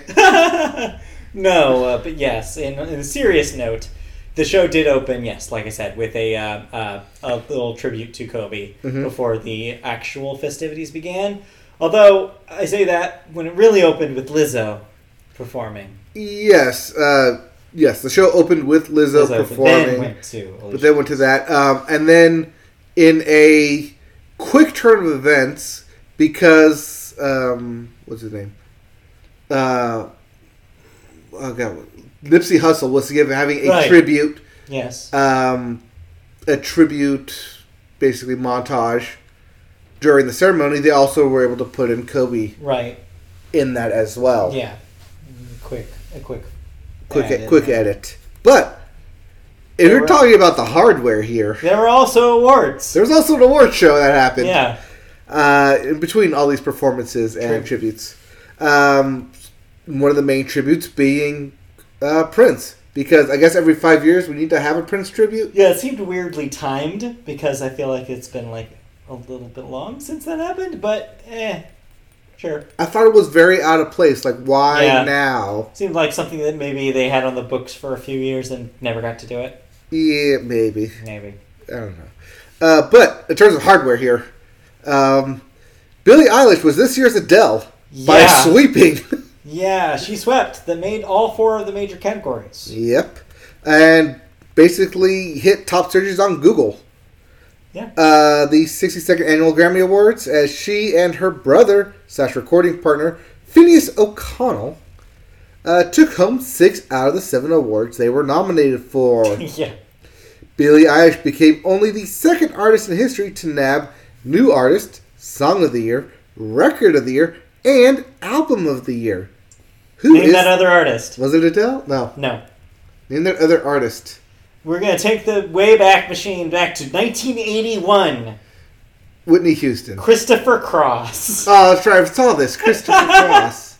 Yes. I saw this online. I thought, why are they bringing that up? That's and of course, the internet was also bringing up, wait, Crisscross? No, not crisscross. And everyone had to correct, not crisscross. Christopher Cross. Christopher Cross. Yeah, this the second time it's ever happened. Also, she is now the youngest person to win these awards. Yes, because I believe she just turned 18. Yeah, she just turned 18. So she is 18 at the... She's 18 and days old. Previously, the youngest person to win Album of the Year was Taylor Swift at age 20. Ah. Yeah, so beat her by 2 years.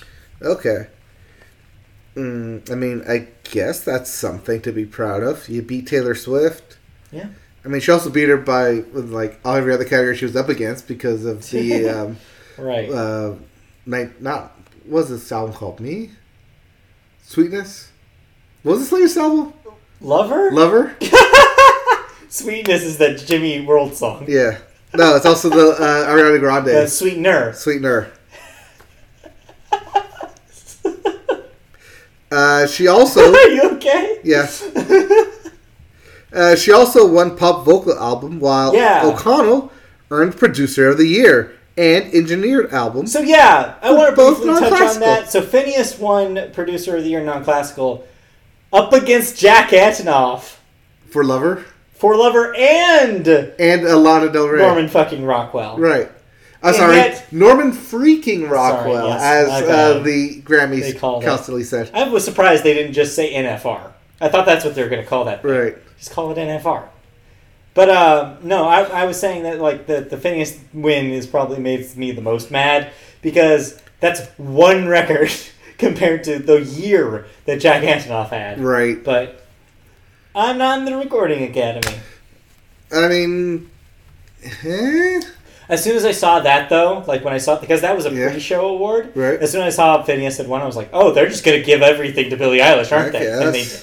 And they did end up doing. Well, Lizzo also had a stellar Grammy debut as well. Yeah. After opening the show with a Kobe Bryant tribute and an energetic rendition of Truth Hurts, she picked up trophies for pop solo performance, traditional R&B performance, and urban contemporary album. I think this was their way of giving her due without basically giving her best new artist. Yeah. Being like, they gave her the Her treatment from last year. Right. Remember, Her basically won everything. Mm-hmm. And then Casey Musgraves came up and won. Yeah, exactly. Which I thought was going to happen here, where they're giving everything to Billie Eilish, and then Lana Del Rey's going to come in and get album. Nope. Didn't happen. That's what I thought was going to happen initially, but no. Well, the buzz seemed to be all about Billie, and sure enough, that's how it turned out. Right. Well, the other buzz of the show was people figuring out and finally seeing Tyler, the Creator. So this is a complicated one too. As he won his first Grammy on Sunday in Rap Album category, beating 21 Savage, YBN Cordae, Meek Mill, and Dreamville. So he also performed during the award show. And since then, the conversation has been, complicated? I think a lot of people are questioning who is or what is Tyler, the Creator. So that's one half of it, is that there's a significant portion of the internet that's a little confused by him, because he's not exactly the most upfront and clear artist that we have. Right. Well, I mean, the person who performed was not the person who accepted the award. He's purposefully kind of vague. He's purposefully vague. He has a character, and he but the other kind of half of the conversation has come from him specifically, where he sees his Grammy as kind of a backhanded compliment. The way he sees it is that because he won it for a category that is still called what was the category specifically? It's Rap Album. Rap Album. But he was basically saying you gave me the Rap Album award for the album that I rapped the least on. Right. You listened to Igor, right? The record that he won for? No, you listened to Igor for the I thought you may have listened to it as well. No, I stayed away from it. Only barely a rap album. Okay. It's not the music that he makes anymore. And so he saw this as kind of they had to put me somewhere, and so they put me here. Not eligible for any of the other categories, but somehow this is where he ends up and this is where he wins. So then a conversation kind of started after that about what did there's codes that the Grammys are using for these awards, like urban contemporary. That, like, are these really or what are these saying? Like, what does that mean in 2020? Do these categories need to be broken off like this? Or is it just because if they don't, will rap artists and R&B artists never win Grammys? Like, the argument that he's making is like, no, put everybody in the main categories. Rap should be able to compete with these main categories. The music that he's making is pop music. It is popular. I mean, it was on our top charts for weeks on end. So, yeah, it's been an interesting conversation. And so, yeah, like, whereas he's, like, happy, of course, that he got recognized, it also feels like a compromise. And it'll be interesting if we see some changes because of this in the coming years to these categories. Yeah, it's weird. It'll be interesting to see if he comes back to the Grammys. Yeah, we'll see. Yeah. We also have, just wrapping up the Grammys here. Yeah. The Nipsey Hussle earned 2 posthumous awards, right, along with a tribute performance in his honor. The late rapper was remembered in speeches after winning rap performances for Racks in the Middle, as well as rap/sung performance for Higher. Yeah. Which also went to DJ Khaled. Yes. To which he wanted another one. Grammy went. Yes, he always does. And he also gave a shout out to his son Assad, off of his album, Father of Assad. But yeah, I mean, overall, Grammy performances, yay, nay? I mean, the ones I saw, I didn't actually see the bulk of the show. I saw the opening. I saw the first, 30 minutes of it. Okay. I did not see the rest of it because I was at dinner. Okay. So, were you able to see Blake Shelton and Gwen Stefani perform? Oh my god, that was horrendous. That was bad? Yeah, it was super bad. Oh, I thought it was a wedding song. I thought he was going to propose. You could have. I thought they were already married. No, they're dating. Okay. In the pre-show, they kept asking about a ring. And then they came up with this song, which is clearly a wedding our song together type style song. But man, they could not be less interested in singing it on that stage. It seemed like both of them were kind of out of it. They seemed more interested in just staring at each other than singing, which is why I thought that he was basically, when he backed up at the very end, that he was just going to drop on one knee, and I think a lot of people thought that. Also, just a programming note, to slot that right after all the Kobe tribute stuff felt really like whiplash. Yeah, but you're not they expecting didn't know that that. It was going to happen right in the original planning. Right. Still, also, though, what are you going to slot there? The Nipsey Hussle tribute? I don't know, but man, it was rough. Just going to an award. Other than that, Camila Cabello serenaded her dad. Camila Cabello. Basically gave everyone in this generation and for years on end the father-daughter song to dance to. That song is on a record, and I remember when I listened to it, I was like, oh yeah, this is a cute dad song. And so, when I heard that she performed it here, I was like, oh, yeah, okay. Oh, no, she didn't just perform it. She had her dad sitting in her seat in the front row. Yeah. And basically, as she was singing it, the camera kept panning to him. And then she eventually walked down the stairs and sang it right to his face. Aw, that's cute. And I was like, this is the father-daughter dance for the next 20-plus years. It's good. It is. Good stuff. Anything else you want to say about the Grammys? Okay, sure, you gave it to Billie Eilish, but come on, who are you really going to give it to? I mean, you know what? I'm split about it. As much as I think that... As much as I'm not hating on the album or hating on her winning, one, it could have been worse. Two... better luck next year, guys. I don't know. Yeah, that's kind of how I feel about it. Where it's it's not what I wanted, but it's an acceptable alternative. But it's still not as good as it could have been. That's how I feel. I feel like there's every year with the Grammys over the last few years, they make little steps forward, but then several steps back. At least it wasn't Lil Nas X. Hey, you know what? He should have won Song of the Year. Yes. Because that was the Song of the Year. Yes, if you're talking about what is the Song of the Year, we literally went through it every single week, and he beat Billie Eilish, except when it came to this. Yeah.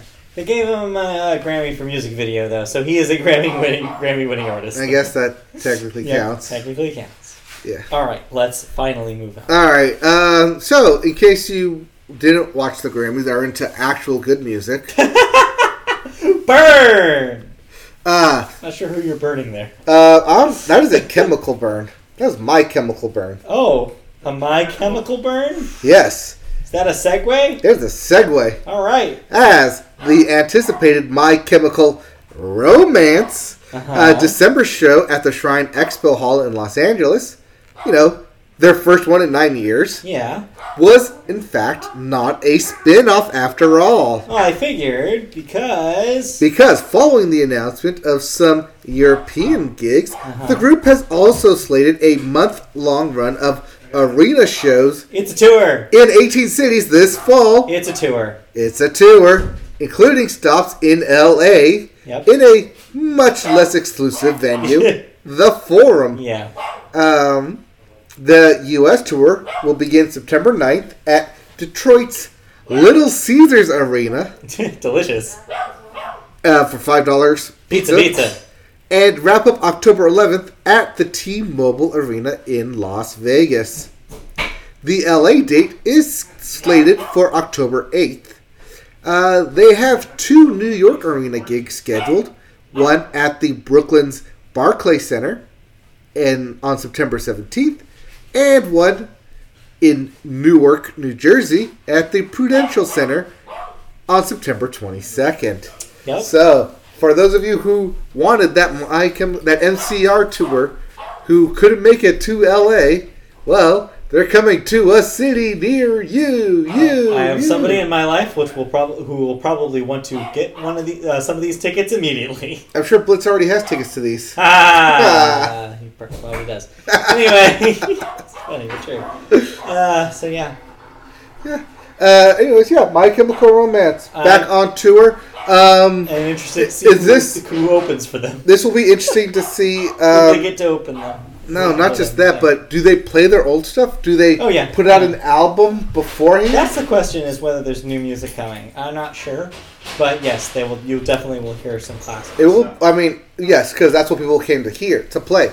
But the question is that, because they have a captive audience, will they play new material? I thought you said captain audience for a second there. Captain audience? Captain audience. No, captive audience. Right. We'll see. Yeah. We will see what happens. All right. Well, this show is getting long. Yes, it is. And we still have stuff to talk about. We do. We have some thoughts. Let's move on. So, I'm going to take a wild stab here and say you did not listen to anything new. Nope, nothing. Okay. Blank week. All right. I played catch-up this week. Delicious catch-up. Delicious catsup. I listened to Nightfall by Little Big Town. All right. Not Lady Antebellum. The other one. The other one. Well, there's 2 ladies in it. Yes, 2 ladies and 2 guys. The Littlest Big Town. Yes. Nightfall. So you had some fun on a pontoon. That's not this album.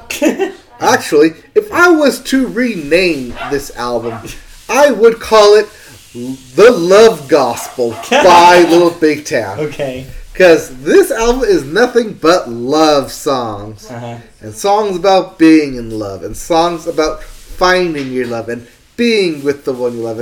And being lucky to be with the one you love. And sometimes that love isn't exactly a person. Sometimes that love involves alcohol and drinking. But it's about loving. It's a very lovey album. Got it. It's also a very, very country album, too. There's a lot of vocal harmonies in this, a lot of runs. A lot of stuff. Got the runs? They definitely have the runs. They also have a lot of stuff that hits you in the feels. Especially at Stagecoach when you see this big wheel. I don't think they're at Stagecoach this year.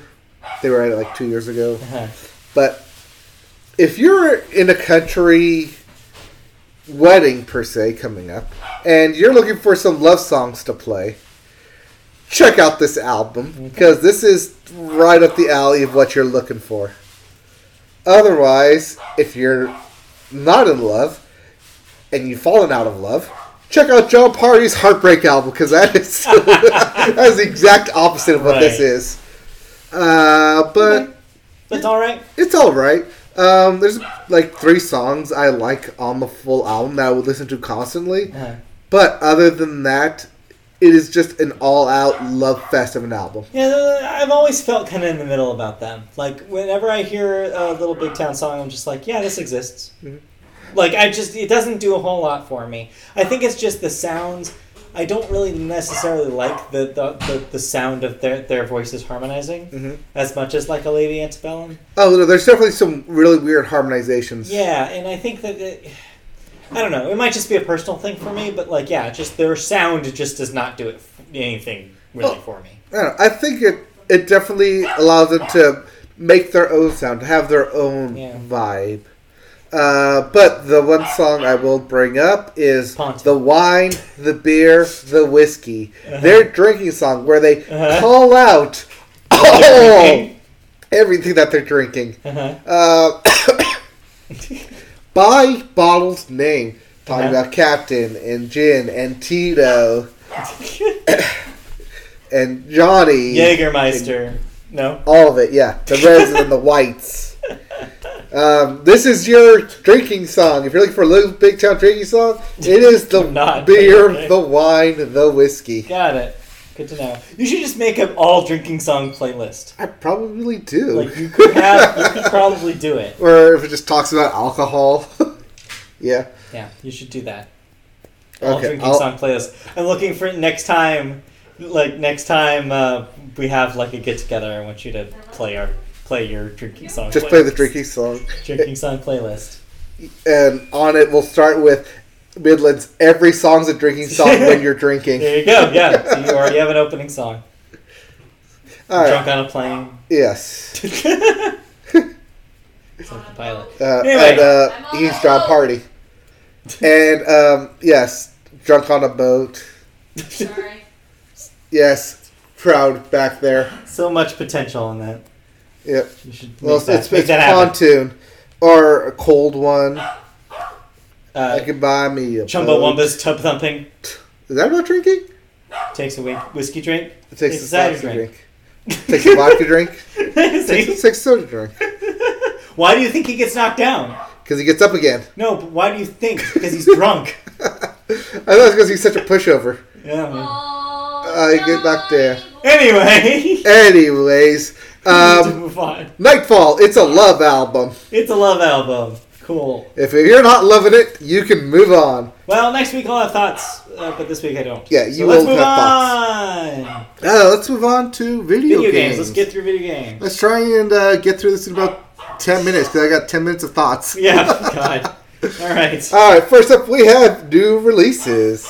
What do we got this week in the world of video games? We have The Crystal Age, The Dark Crystal, Age of Resistance. So this is, Tactics. of course, based on the current Netflix reboot of The Dark Crystal. Yep. This is for the PlayStation, Xbox, Switch, and PC. It's a tactics game. Yep. We also have Monster Energy Supercross, the official video game. Three. They made 3 of those. For the PlayStation, Xbox, Switch, and PC. Yeah. And lastly, we have Zombie Army 4 Dead War. Zombie Army 4 Dead War. Which you could have told me that this is a made-up video game from a television show and I would have believed you, but this is real, apparently. For the PlayStation, Xbox, and PC. Yeah. Alright. Let's go into actual video game news now. Let's do that. Alright. And we, of course, have a required Pokemon news story of the week. Yes, because ahead of Pokemon Home's launch in February, Nintendo have explained how the free and premium versions of the Switch and mobile app work, and how they interact with other systems like the Pokemon Bank. So yeah, Pokemon Home, as a refresher for those who may not remember, this is your new Pokemon Bank. This is an app for the Switch and your mobile phone, a home for all of your Pokemon to live. So you will trade Pokemon out of your games into this as kind of like a cloud storage mechanism. Yep. The short version, if you're into the short version, which we are kind of get speedy here. In this moment. Yes. The short version is that Pokemon Home lets you link Pokemon games using your Nintendo account. Once you're once you're linked up, you can use Home to move Pokemon between games. Games supported at launch include Pokemon, Let's Go Pikachu and Let's Go Eevee, as well as Pokemon Sword and Shield, with Pokemon Go support due in the future. Right, so eventually you'll be able to take your Pokemon Go Pokemon and put them into the home alongside your Sword and Shield Pokemon. That will not be available at launch in February, but that will be down the line something that they add. It is worth noting that once a Pokemon is moved from Let's Go to Sword or Shield, it cannot be sent back. So this is the catch. And I think a lot of people are kind of upset about this. It's a one-way street. It's a one-way trip from Go, from the 3DS games, but from the Switch games, it's a both ways. So you have to keep in mind that older Pokemon, or Pokemon Go Pokemon, you will never be able to put them back where they came. Yep. Yeah. Is that right? Or is that... That's what my interpretation of it was. Because they showed a diagram that had No, I thought arrows. it was you can go into home. Correct. And but then it can't come back. No, I thought it can go back, but No. you can't go into home, into Sword and Shield, and then back. No. So, my understanding is that the Switch games interact with home reciprocally. Like, they can... Just like how the bank was with the 3DS games. Right. Because that is the same ecosystem, you can take a Pokemon from Sword and Shield, put it in the home for a little bit, and then take it back from the home into Sword and Shield, vice versa. Right. That's something you can do. But because of the technology difference between Pokemon Bank on 3DS and Pokemon Go, once they're out of those ecosystems and in the home, they are stuck in the Switch ecosystem. Oh no! Yeah. So you can move them to Sword and Shield if they're on the compatible list. Okay. But you cannot move them back to your 3DS. Once they're out of the bank, they're out of the bank. So once they're in the home, they're in the home. Once you've moved them to the home, they're stuck there. That is their new perma-home. Yeah, perma-home. The home is basically replacing bank. Right. They want the idea is they want you to move everything off of bank into home. Well, what about Pokemon Home Premium? You know, the paid version of the app. Right. Well, that also lets players transfer Pokemon from DS games like Sun and Moon using Pokemon Bank. Again, once a Pokemon is transferred from your bank via Pokemon Home, it cannot be sent back to the bank. Right. Pokemon Home Premium also adds the Judge ability, allowing you to quickly judge the strength of your Pokemon and increases the number of Pokemon that can be deposited and traded at once. So, I want to clear this up a little bit because people, I think, are getting a little confused about what the Judge function is. It's not new. The Judge function is basically, it's like the Pokedex features in a Pokemon game. Right. It'll show you your breakdown of stats, it'll show you moves. You just won't be able to get all that information. Basically, you won't have a real Pokedex unless you do the paid version. That's all this is. Oh. Yeah. Well, free users can only deposit 30 Pokemon, for instance, while premium users can hold 6,000 Pokemon. So, if I, at my current Pokedex, have over 100 Pokemon in Sword and Shield. You would only be able to move them 30 at a time. Oh, only move 30 at a time? That's what it says. Or only have 30 at a time? I'm not exactly clear, because my understanding before you read that sentence was it was total of 30. But you just said per instance. It says for instance. Oh, for instance. I thought you said per instance. No. Okay, then yeah, maybe it is only a total of 30 with the free version. So you have to really like those 30 Pokemon. I guess. Or run the game 5 times with one different team. 4 different phones. Yeah. Is this something you'll be getting? Oh, hell yeah. Oh, I know. I want to move everybody off the bank. Yeah, you want out of the bank? Yeah, I want to... You want to make a withdrawal? Yeah, I'm going to withdraw. A mad rush on the bank? I want my Tropius, damn it. My Tropius. I've loved my Tropius so long. I want my Ash Greninja out. Yeah. Again, though, if they're compatible. See, we have to wait basically for the list to come out of what's going to be compatible with the new updates to see if we can even move these guys. Right. Into Sword and Shield, that is. You can move them into the home. There's no problem moving that's what I want. I just want to move them to the home. So, yeah. So, that'll be interesting to see what happens there. By the way, the pricing isn't listed on here, but it is $16, $15.99 for a year. That is 3 times as much as the Pokemon Bank, because that was $5 a year. Yes, but also this can do a lot more than Pokemon Bank. Right, because Pokemon Bank could only go with the DS, whereas... Also, this is a phone app this time. One of the interesting things that I think is kind of the killer app about this app is that there's stuff you can do on the mobile app of Home that you would previously, in previous generations, have to do in-game, such as trade. Mm-hmm. You'll be able to do so with the app. So, for example, instead of just talking to your friend about, oh, well, next time we both have our Switches in the same room, we can trade our Pokemon. You have this thing that I want, and I have this thing that you want.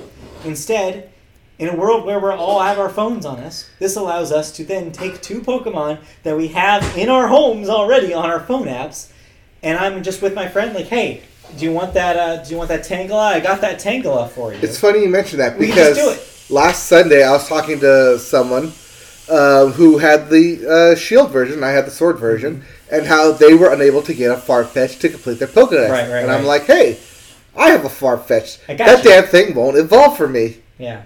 I was like, I could trade that to you.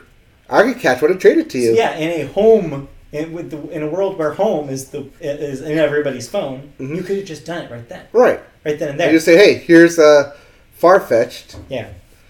The other part, for all of those people who missed the global trading system from the 3DS games, it's back in home. And also available via your phone. They even took it a step further. There's even like a box that you can put any Pokemon in and that you want to be traded away. And without you even starting the trade, somebody else will trade with you automatically who also has a Pokemon in their trade box. It'll just happen. You'll get a notification like, oh, Tangela was traded and you received a Tyrogue. Something like that. I don't know why I just did 2 T's, but it was an example. But that does sound like something people will trade Like, away. yeah, I'm going to give away this Tyrogue. Yeah. Because screw Tyrogue. But yeah, so it's like, it's a good idea. I expect to see a lot of like Zigzagoons in there. It makes Pokemon trading so much of now like an easy transaction to do compared to previous generations that it's brilliant. But I think that this $16 a month will probably be A year. more than a lot, or a year. A lot will be more than I think a lot of people will want to spend on this. I think it's a good deal, but I think there's so it's many definitely a people good that are deal. like, now. But it's also something that if you're gonna put $16 a month, you're gonna want to $6. It is exactly what you did. Because people will think $16 a month, not $16 a year. Yeah. They'll see 16, and it's something that, well, if I'm gonna pay 16, I might as well. If this is something I'm going to consistently use, not something that I just want to have in my back pocket. Yeah. Which is what Pokemon Bank was. It was $5 to just put in your back pocket, but also something you needed because they came out with multiple games. I think once multiple iterations come out, this will become a necessity. Also, I think this is also their another one of their mini Trojan horses trying to get people who are playing Pokemon Go into the Pokemon video game ecosystem. Or try to get people to trying to do it. Or try and get the other way to get people back to Pokemon Go. Yeah. Well, we'll see what happens. But I'm excited to see this thing come out, and I'm excited to try it out because having a walking Pokedex of all the Pokemon that I have sounds really cool. Yeah. Sounds good. I mean, that's next month. Home. Eventually, you'll get launched. Comes home next month. All right. I turned it down. Yes. Speaking of turning things down, Bethesda. They're not in the news for a bad reason this time. Oh, no? Yes, for the first time in a long time, they're actually doing something good. Well, for 24 hours, starting January 30th, you and me and you and you and you, all of you, can get 33% off any Bethesda game on Bethesda.net and the Humble Store. Yeah. Wait, and 33% off of everything Bethesda. starting the 30th? Starting or the 30th. 31st? 30th. The 30th. That's weird. Starting the 30th. But Yes. okay. And you can help do this to help fight Australia's brush fires. Yeah. Cool. Bethesda Softworks is donating net proceeds from the sale to the Australian Red Cross. There's an inherent sense of guilt to impulse buying, but Bethesda's latest sale wholly remedies that factor by sending your hard-earned money to a very good cause. Yeah. Ongoing and widespread fires have ravaged large parts of Australia since June of 2019, spreading through tens of millions of acres of wildlife and threatening irreparable damages to the continent's ecosystem. Up to 32 people have died as a result of the bushfires, and up to 1 billion animals have also been affected. It is now your turn to go to Bethesda.net and do what you can in order to help eliminate this problem. Yeah. So this was kind of a slow video game news week, but I included this in here because, it's they're doing some good. And this is a way that you can help do some good if, in case you wanted to pick up a real cheap copy of Fallout New Vegas or something. If you never or Fallout 76, if you never I'm not going to mention that pile of trash. Good Bethesda games. You can pick up some good Bethesda games from their back catalog here and have a good time. If somehow you're the one person on Earth that doesn't own a copy of Skyrim, now's the time to buy Skyrim. Heyo! I own 2 copies of Skyrim. Because somehow that happens. One for you, one for me? No, I bought it back on the 360 Yeah. digitally because I was like, oh, it would be cool to just have a copy of Skyrim on my hard drive. When I retired my 360 later and they put out the remastered PS4 version of Skyrim, I bought Skyrim again because I was like, well, I just got this Pro. I want to see the Pro of stuff on the remastered Skyrim. And so I bought Skyrim again.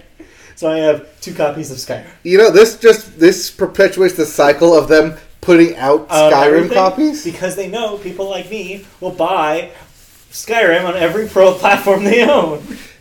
Want to know what other game perpetuates that cycle? What? Kingdom Hearts. Yes. As I will continuously buy anything that thing comes on. And this is, of course, your segue. Yeah, it is. Because you played the Remind DLC. I bought, played, and beat Kingdom Hearts Remind. Remind me why this was a good purchase to make.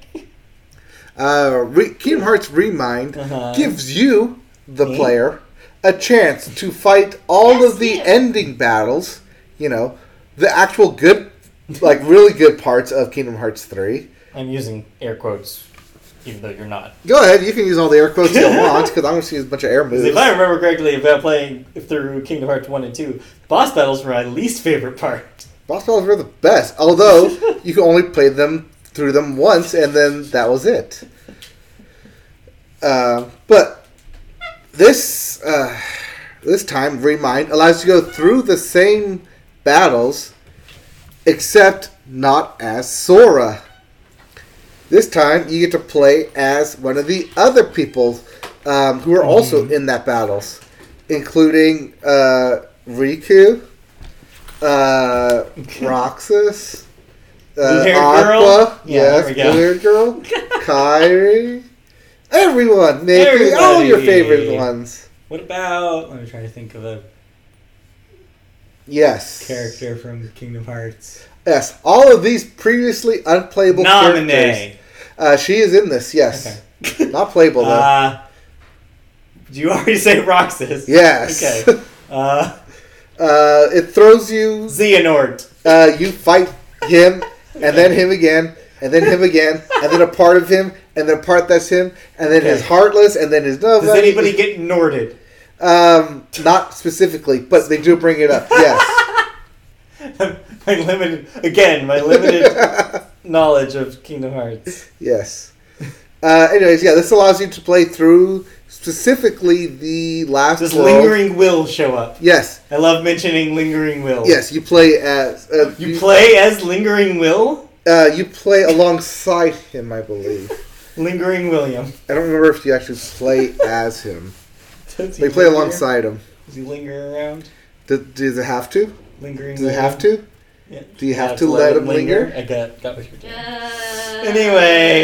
Anyways, this is a perfect example of what a DLC should be. Okay. It is something that is extra. It is something that is indeed extra. You don't need to play this in order to get the full story. While it does expand on some of the story post-game, it also does expand on some of the story that happened within the game, if that wasn't made clear enough. But it's also a It's Kingdom Hearts, so it wasn't. challenge. Well, I mean, it gave you answers, and then it also gave you a bunch of other questions. More questions. Yes. But it also just basically threw you in. That's one thing I loved and hated about this thing, is that boss battle, you can either play as Sora or as the new character. Mm-hmm. And I always play as the new character, but in doing so, I was thrown into a situation where I didn't know what my moveset was. I didn't know what was preset on me. I didn't know what equipment I had on me. Yeah. And I didn't know a whole lot of stuff. So it was a lot of death by combat. But do you think and that trial made and it a error. little bit more interesting than it would have been if you had just been Sora the whole time? Oh, definitely. Yeah, so maybe that's kind of like, you almost gave yourself an artificial difficulty increase. Yeah. Yeah. I also gave myself an artificial difficulty increase by playing as the critical mode. Well, that's not an artificial one. That's a real difficulty increase. Yes, but playing on critical mode is the only way to get the two new Keyblades. Uh-huh. The Oathkeeper and Oblivion Keyblades, because in order to get the Oblivion Keyblade, you had to beat the game on critical mode, and that's the only way There's you an Oblivion Keyblade. Is there a Skyrim Keyblade? can... Put it on everything. No, but there's a Scala at Kylum place. I don't know what the hell you just said. Kylo Ren? I word vomited there. You did. It's Kylo Ren Keyblade. Got it. Anyway. Anyways, it's yeah. Yes, I did give myself an artificial, but yeah, critical mode is the only way to get the two new Keyblades. Uh-huh. You can play through the game and able to get the Oathkeeper Keyblade, because that's a picture one, a picture requirement. It's the Oblivion one that's more hardest, but I like the way they look, and I just ran with both those Keyblades in my slots. Yeah. Along with the Ultimate Weapon, because of course I have that. Yeah, it's a fun DLC for those of you that are very into Kingdom Hearts. Yeah.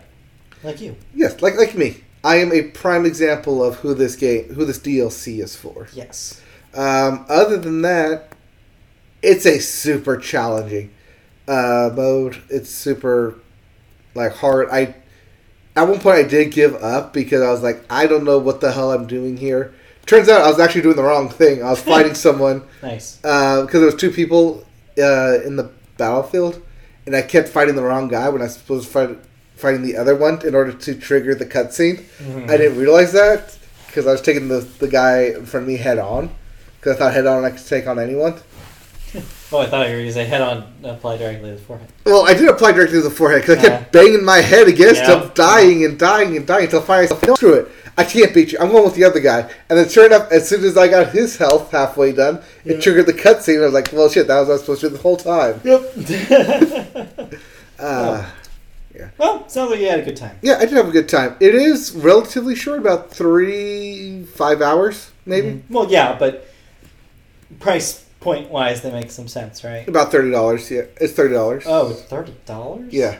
Oh, $30 for well... You're playing for the extra content, though. You're Yes. playing for the extra challenge. But that's not all, because there's more. So, in addition to all of this, there is also the Limit Cut episode. Oh, I hate that when that happens. When my limit's cut. Yes, it's named so because it deals with Final Fantasy characters. Oh! Because they limit themselves to You were appearances. noticeably absent in Kingdom Hearts 3. Yes, as people noticed. And so That's what noticeably means. Yes. And so they made an appearance here. But while they're there, they're only in limited cutscenes. Mm-hmm. As the majority of the limit cutscene deals with a data version of Sora. By the way, this fast forwards Right, yes. a I am year. familiar with Data Sora. Yes. This fast forwards a year in advance. Uh-huh. So a year has passed. Part of the Remind is basically how they set up how Sora loses his powers. Because he's going to disappear again. And the sacrifice is he's going to lose all his powers. Like, well, There's their anime bullshit excuse of starting at 0 for the next game. Right, yeah. Because of course there is. Yes. But it's always very funny and creative how they go around doing that. It's like, oh, he was asleep for all this time. Oh, you're in a new world. Like, Like, oh, you lost all your powers. Yeah, this is a different place. Oh, you wandered off into darkness. You lost all your powers. Oh, you permadeath this time. I'm going to send you back without any powers. Oh, you lost your memories. Sora's like living a roguelike. Oh, you're a data version, so you don't know all your stuff. Yeah, what do you know? Data version. So yeah, this is Data Sora. So confusing. Battling data versions of the end bosses, which once again get upped in the health and attacks, and just becomes another 13 door knockabout where you're gonna bang your head constantly trying to figure out how to beat these things. But it is exhilarating when you actually do finally beat them. Okay. It's just going to take a while. This data sort of stuff, this all has ties to the mobile game, right? No. This is a different Sora. But yes, there is a data Sora to the mobile game. But this is completely different. What? Also, the ties that people... Just when I thought I was making a connection, it's apparently wrong. This is a different data Sora. Okay. How is there two data Soras? Because one is the data in the book, this one is data in a computer reconstruction. What book? Jiminy's Journals book. Oh, I thought I was about the Pooh book. No, but there's also a book of prophecies. But is that not the Pooh book? Which one's the Pooh book? That is Pooh Bear's book. Yeah, but isn't there a world inside the Pooh Bear's book? Yeah. Isn't that like plot important for some stupid reason? It's that your heart can live on in memories of pages. Yeah, it's like important to the plot of 3, right? Yes. Yeah. No. So when you say book, that's what I thought it was. No. The Pooh Bear book is something completely different. Then also there's the Book of Prophecies, which is in a part of the other mobile game, the Kingdom Hearts Union Cross, which deals with the Book of Prophecies. That was the one I was talking about. That has nothing to do with Pooh Bear. But that has to do with Data Sora, right? No. Okay, this is breaking my brain. Please wrap up. So, because I have not finished that, and I probably won't finish that, that is something that I'm going to put on a back burner where I want to get back into it and feel like doing it for the sense of accomplishment. Because after I beat all 13 of those bosses, then I get to face up against the hardest boss in all of Kingdom Hearts, or so everyone says. Because I get to face off... No. Okay. It is Final Fantasy 13 Versus 2 main character wannabe. Hold on. That game was never made. By Nomura. Which it was. Which we talked about. And yet, he's going to force that game to be in here. Yeah, so we talked about a little bit about this off the podcast. But yes, it seems like the internet is having a field day with this one, basically saying like, wow, Nomura didn't get to make Versus 13 in real life, so he's making it in Kingdom Hearts. Pretty much. It seems like he's using a lot of the same character models and aspects from that game and shoving them into this game. It is interesting because at the very end of this battle, there's a, quote, good death, or a good ending and bad ending. Yeah. One where you die and one where you defeat this new character, Yozora. What? Not to be confused with Sora.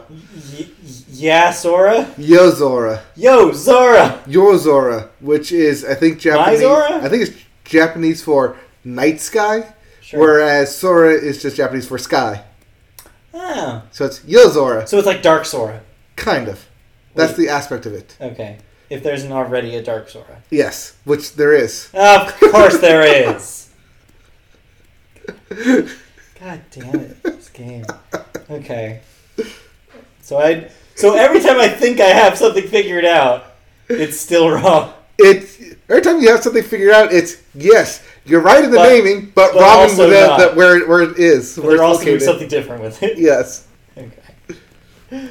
Anyway, is there anything else you want to say about this? Anyways, so I saw both endings, And I think the internet has it You've back. seen Kingdom Hearts Remind from both sides. Yes, I've seen both the good and bad endings. And I think the internet has it wrong.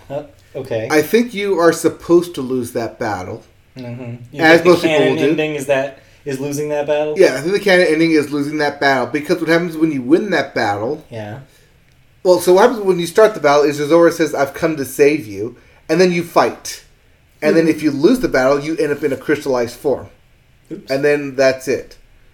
But if you win the battle, it cuts to Yozora waking up in Shibuya, which is... This is connected to the secret ending in 3, right? Yes. Where they also end up in Shibuya. Well, no. So that's where you fight him, in Shibuya. Okay. It's uncertain where Yozora wakes up in. Okay. Assumption it's his own world. Uh-huh. And then the driver, he's in a car, and the driver of the car asks him, like, well, did it work? And then he responds, my power wasn't needed yet. So I take that as he's meant to beat Sora in order to save him. Maybe. And so he will constantly go back until he beats Sora. Like a looper. Yeah. So I think that's how it's supposed to end. Okay. The true ending is you're supposed to lose, be crystallized, and then he's going to save you in crystallized form, and that's how you lose your powers and like how time passes without you actually aging that much. Maybe. Perhaps. Because if you beat him, you're stuck in that world. So does that mean that he's in the same world as the World Ends With You kids? That's where they go to, potentially. Because, because in rare moment of me actually knowing something, I played World Ends With You. So I know all about that. Yes, also by Nomura. Yeah. And I think that part of that Kingdom Hearts 3D game, Dream Drop Distance, which also has World with You characters in it. One of the characters, Joshua, right, makes a strong connection with Sora and Riku and basically exists within both worlds. Right. Also, screw Joshua. He's my least favorite thing about that game. Right. Well, I think he's the one who told Yozora to find and save Sora. Right. In the other Shibuya world. Okay. Which is why they fight there and why he's looking for him. Also, it threw a twist of an ending where Yozora says, that's my name, but it's not what I look like. So, who knows what his final design's actually going to be. It's another one of those things to throw a wrench in everyone's plans and part of the whole, everyone is part of everyone, but not everyone is everyone type of thing. Yeah. So, Kingdom Hearts, war's on the way. Somehow makes less sense every time they put out a new game. Yes. And speaking of new games, because we didn't talk about this last week. We kind of planted the seed, but we know. Yes. Sort of. Mobile game. Yes. In addition to Kingdom Hearts Remind being released, Nomura did an interview about other games being worked on. Yeah. Yes. The team who worked on Kingdom Hearts 3 is working on a new Kingdom Hearts game. A Kingdom Hearts 4 game. But don't go too excited. But that may be a while. Yeah. So, in order to temper those expectations, there is a different game being worked on. Another mobile game that will be due out later this year. Yeah. That is in addition to the Kingdom Hearts Union Cross wrapping up sometime this year, which also got an update a week or two ago in accordance with the launch of Kingdom Hearts Remind. But there's also 2 other games being worked on in the Kingdom Hearts universe. So that's a total of 4 to 5 different games being worked on for Kingdom Hearts. Yeah. 2 out within the next 5 years. So this is continues the plan of a new Kingdom Hearts game every year. So I know that a lot of people were kind of disappointed / confused about the mobile game announcement because I think everybody had their money on a Switch game being next. Yes. So do you think maybe the Switch game is next year? Possibly. They also said that one of the games being worked on, but not the mobile game, is a Xehanort specific game. It's codenamed Xehanort Story or Xehanort Saga. Do you think that's the Switch game? That might be the Switch game. Weird. Okay. But in addition to that, Nomura also released a teased image. In it, he had young Xehanort and young Ericus. Young Ericus? In addition, with 3 outlines of characters yet to be filled in, indicating that that one of the next games being worked on will talk about these 5 want to be Keyblade builders, because they are. I say that in all respect, because as much respect as you can give to a digital video game, right?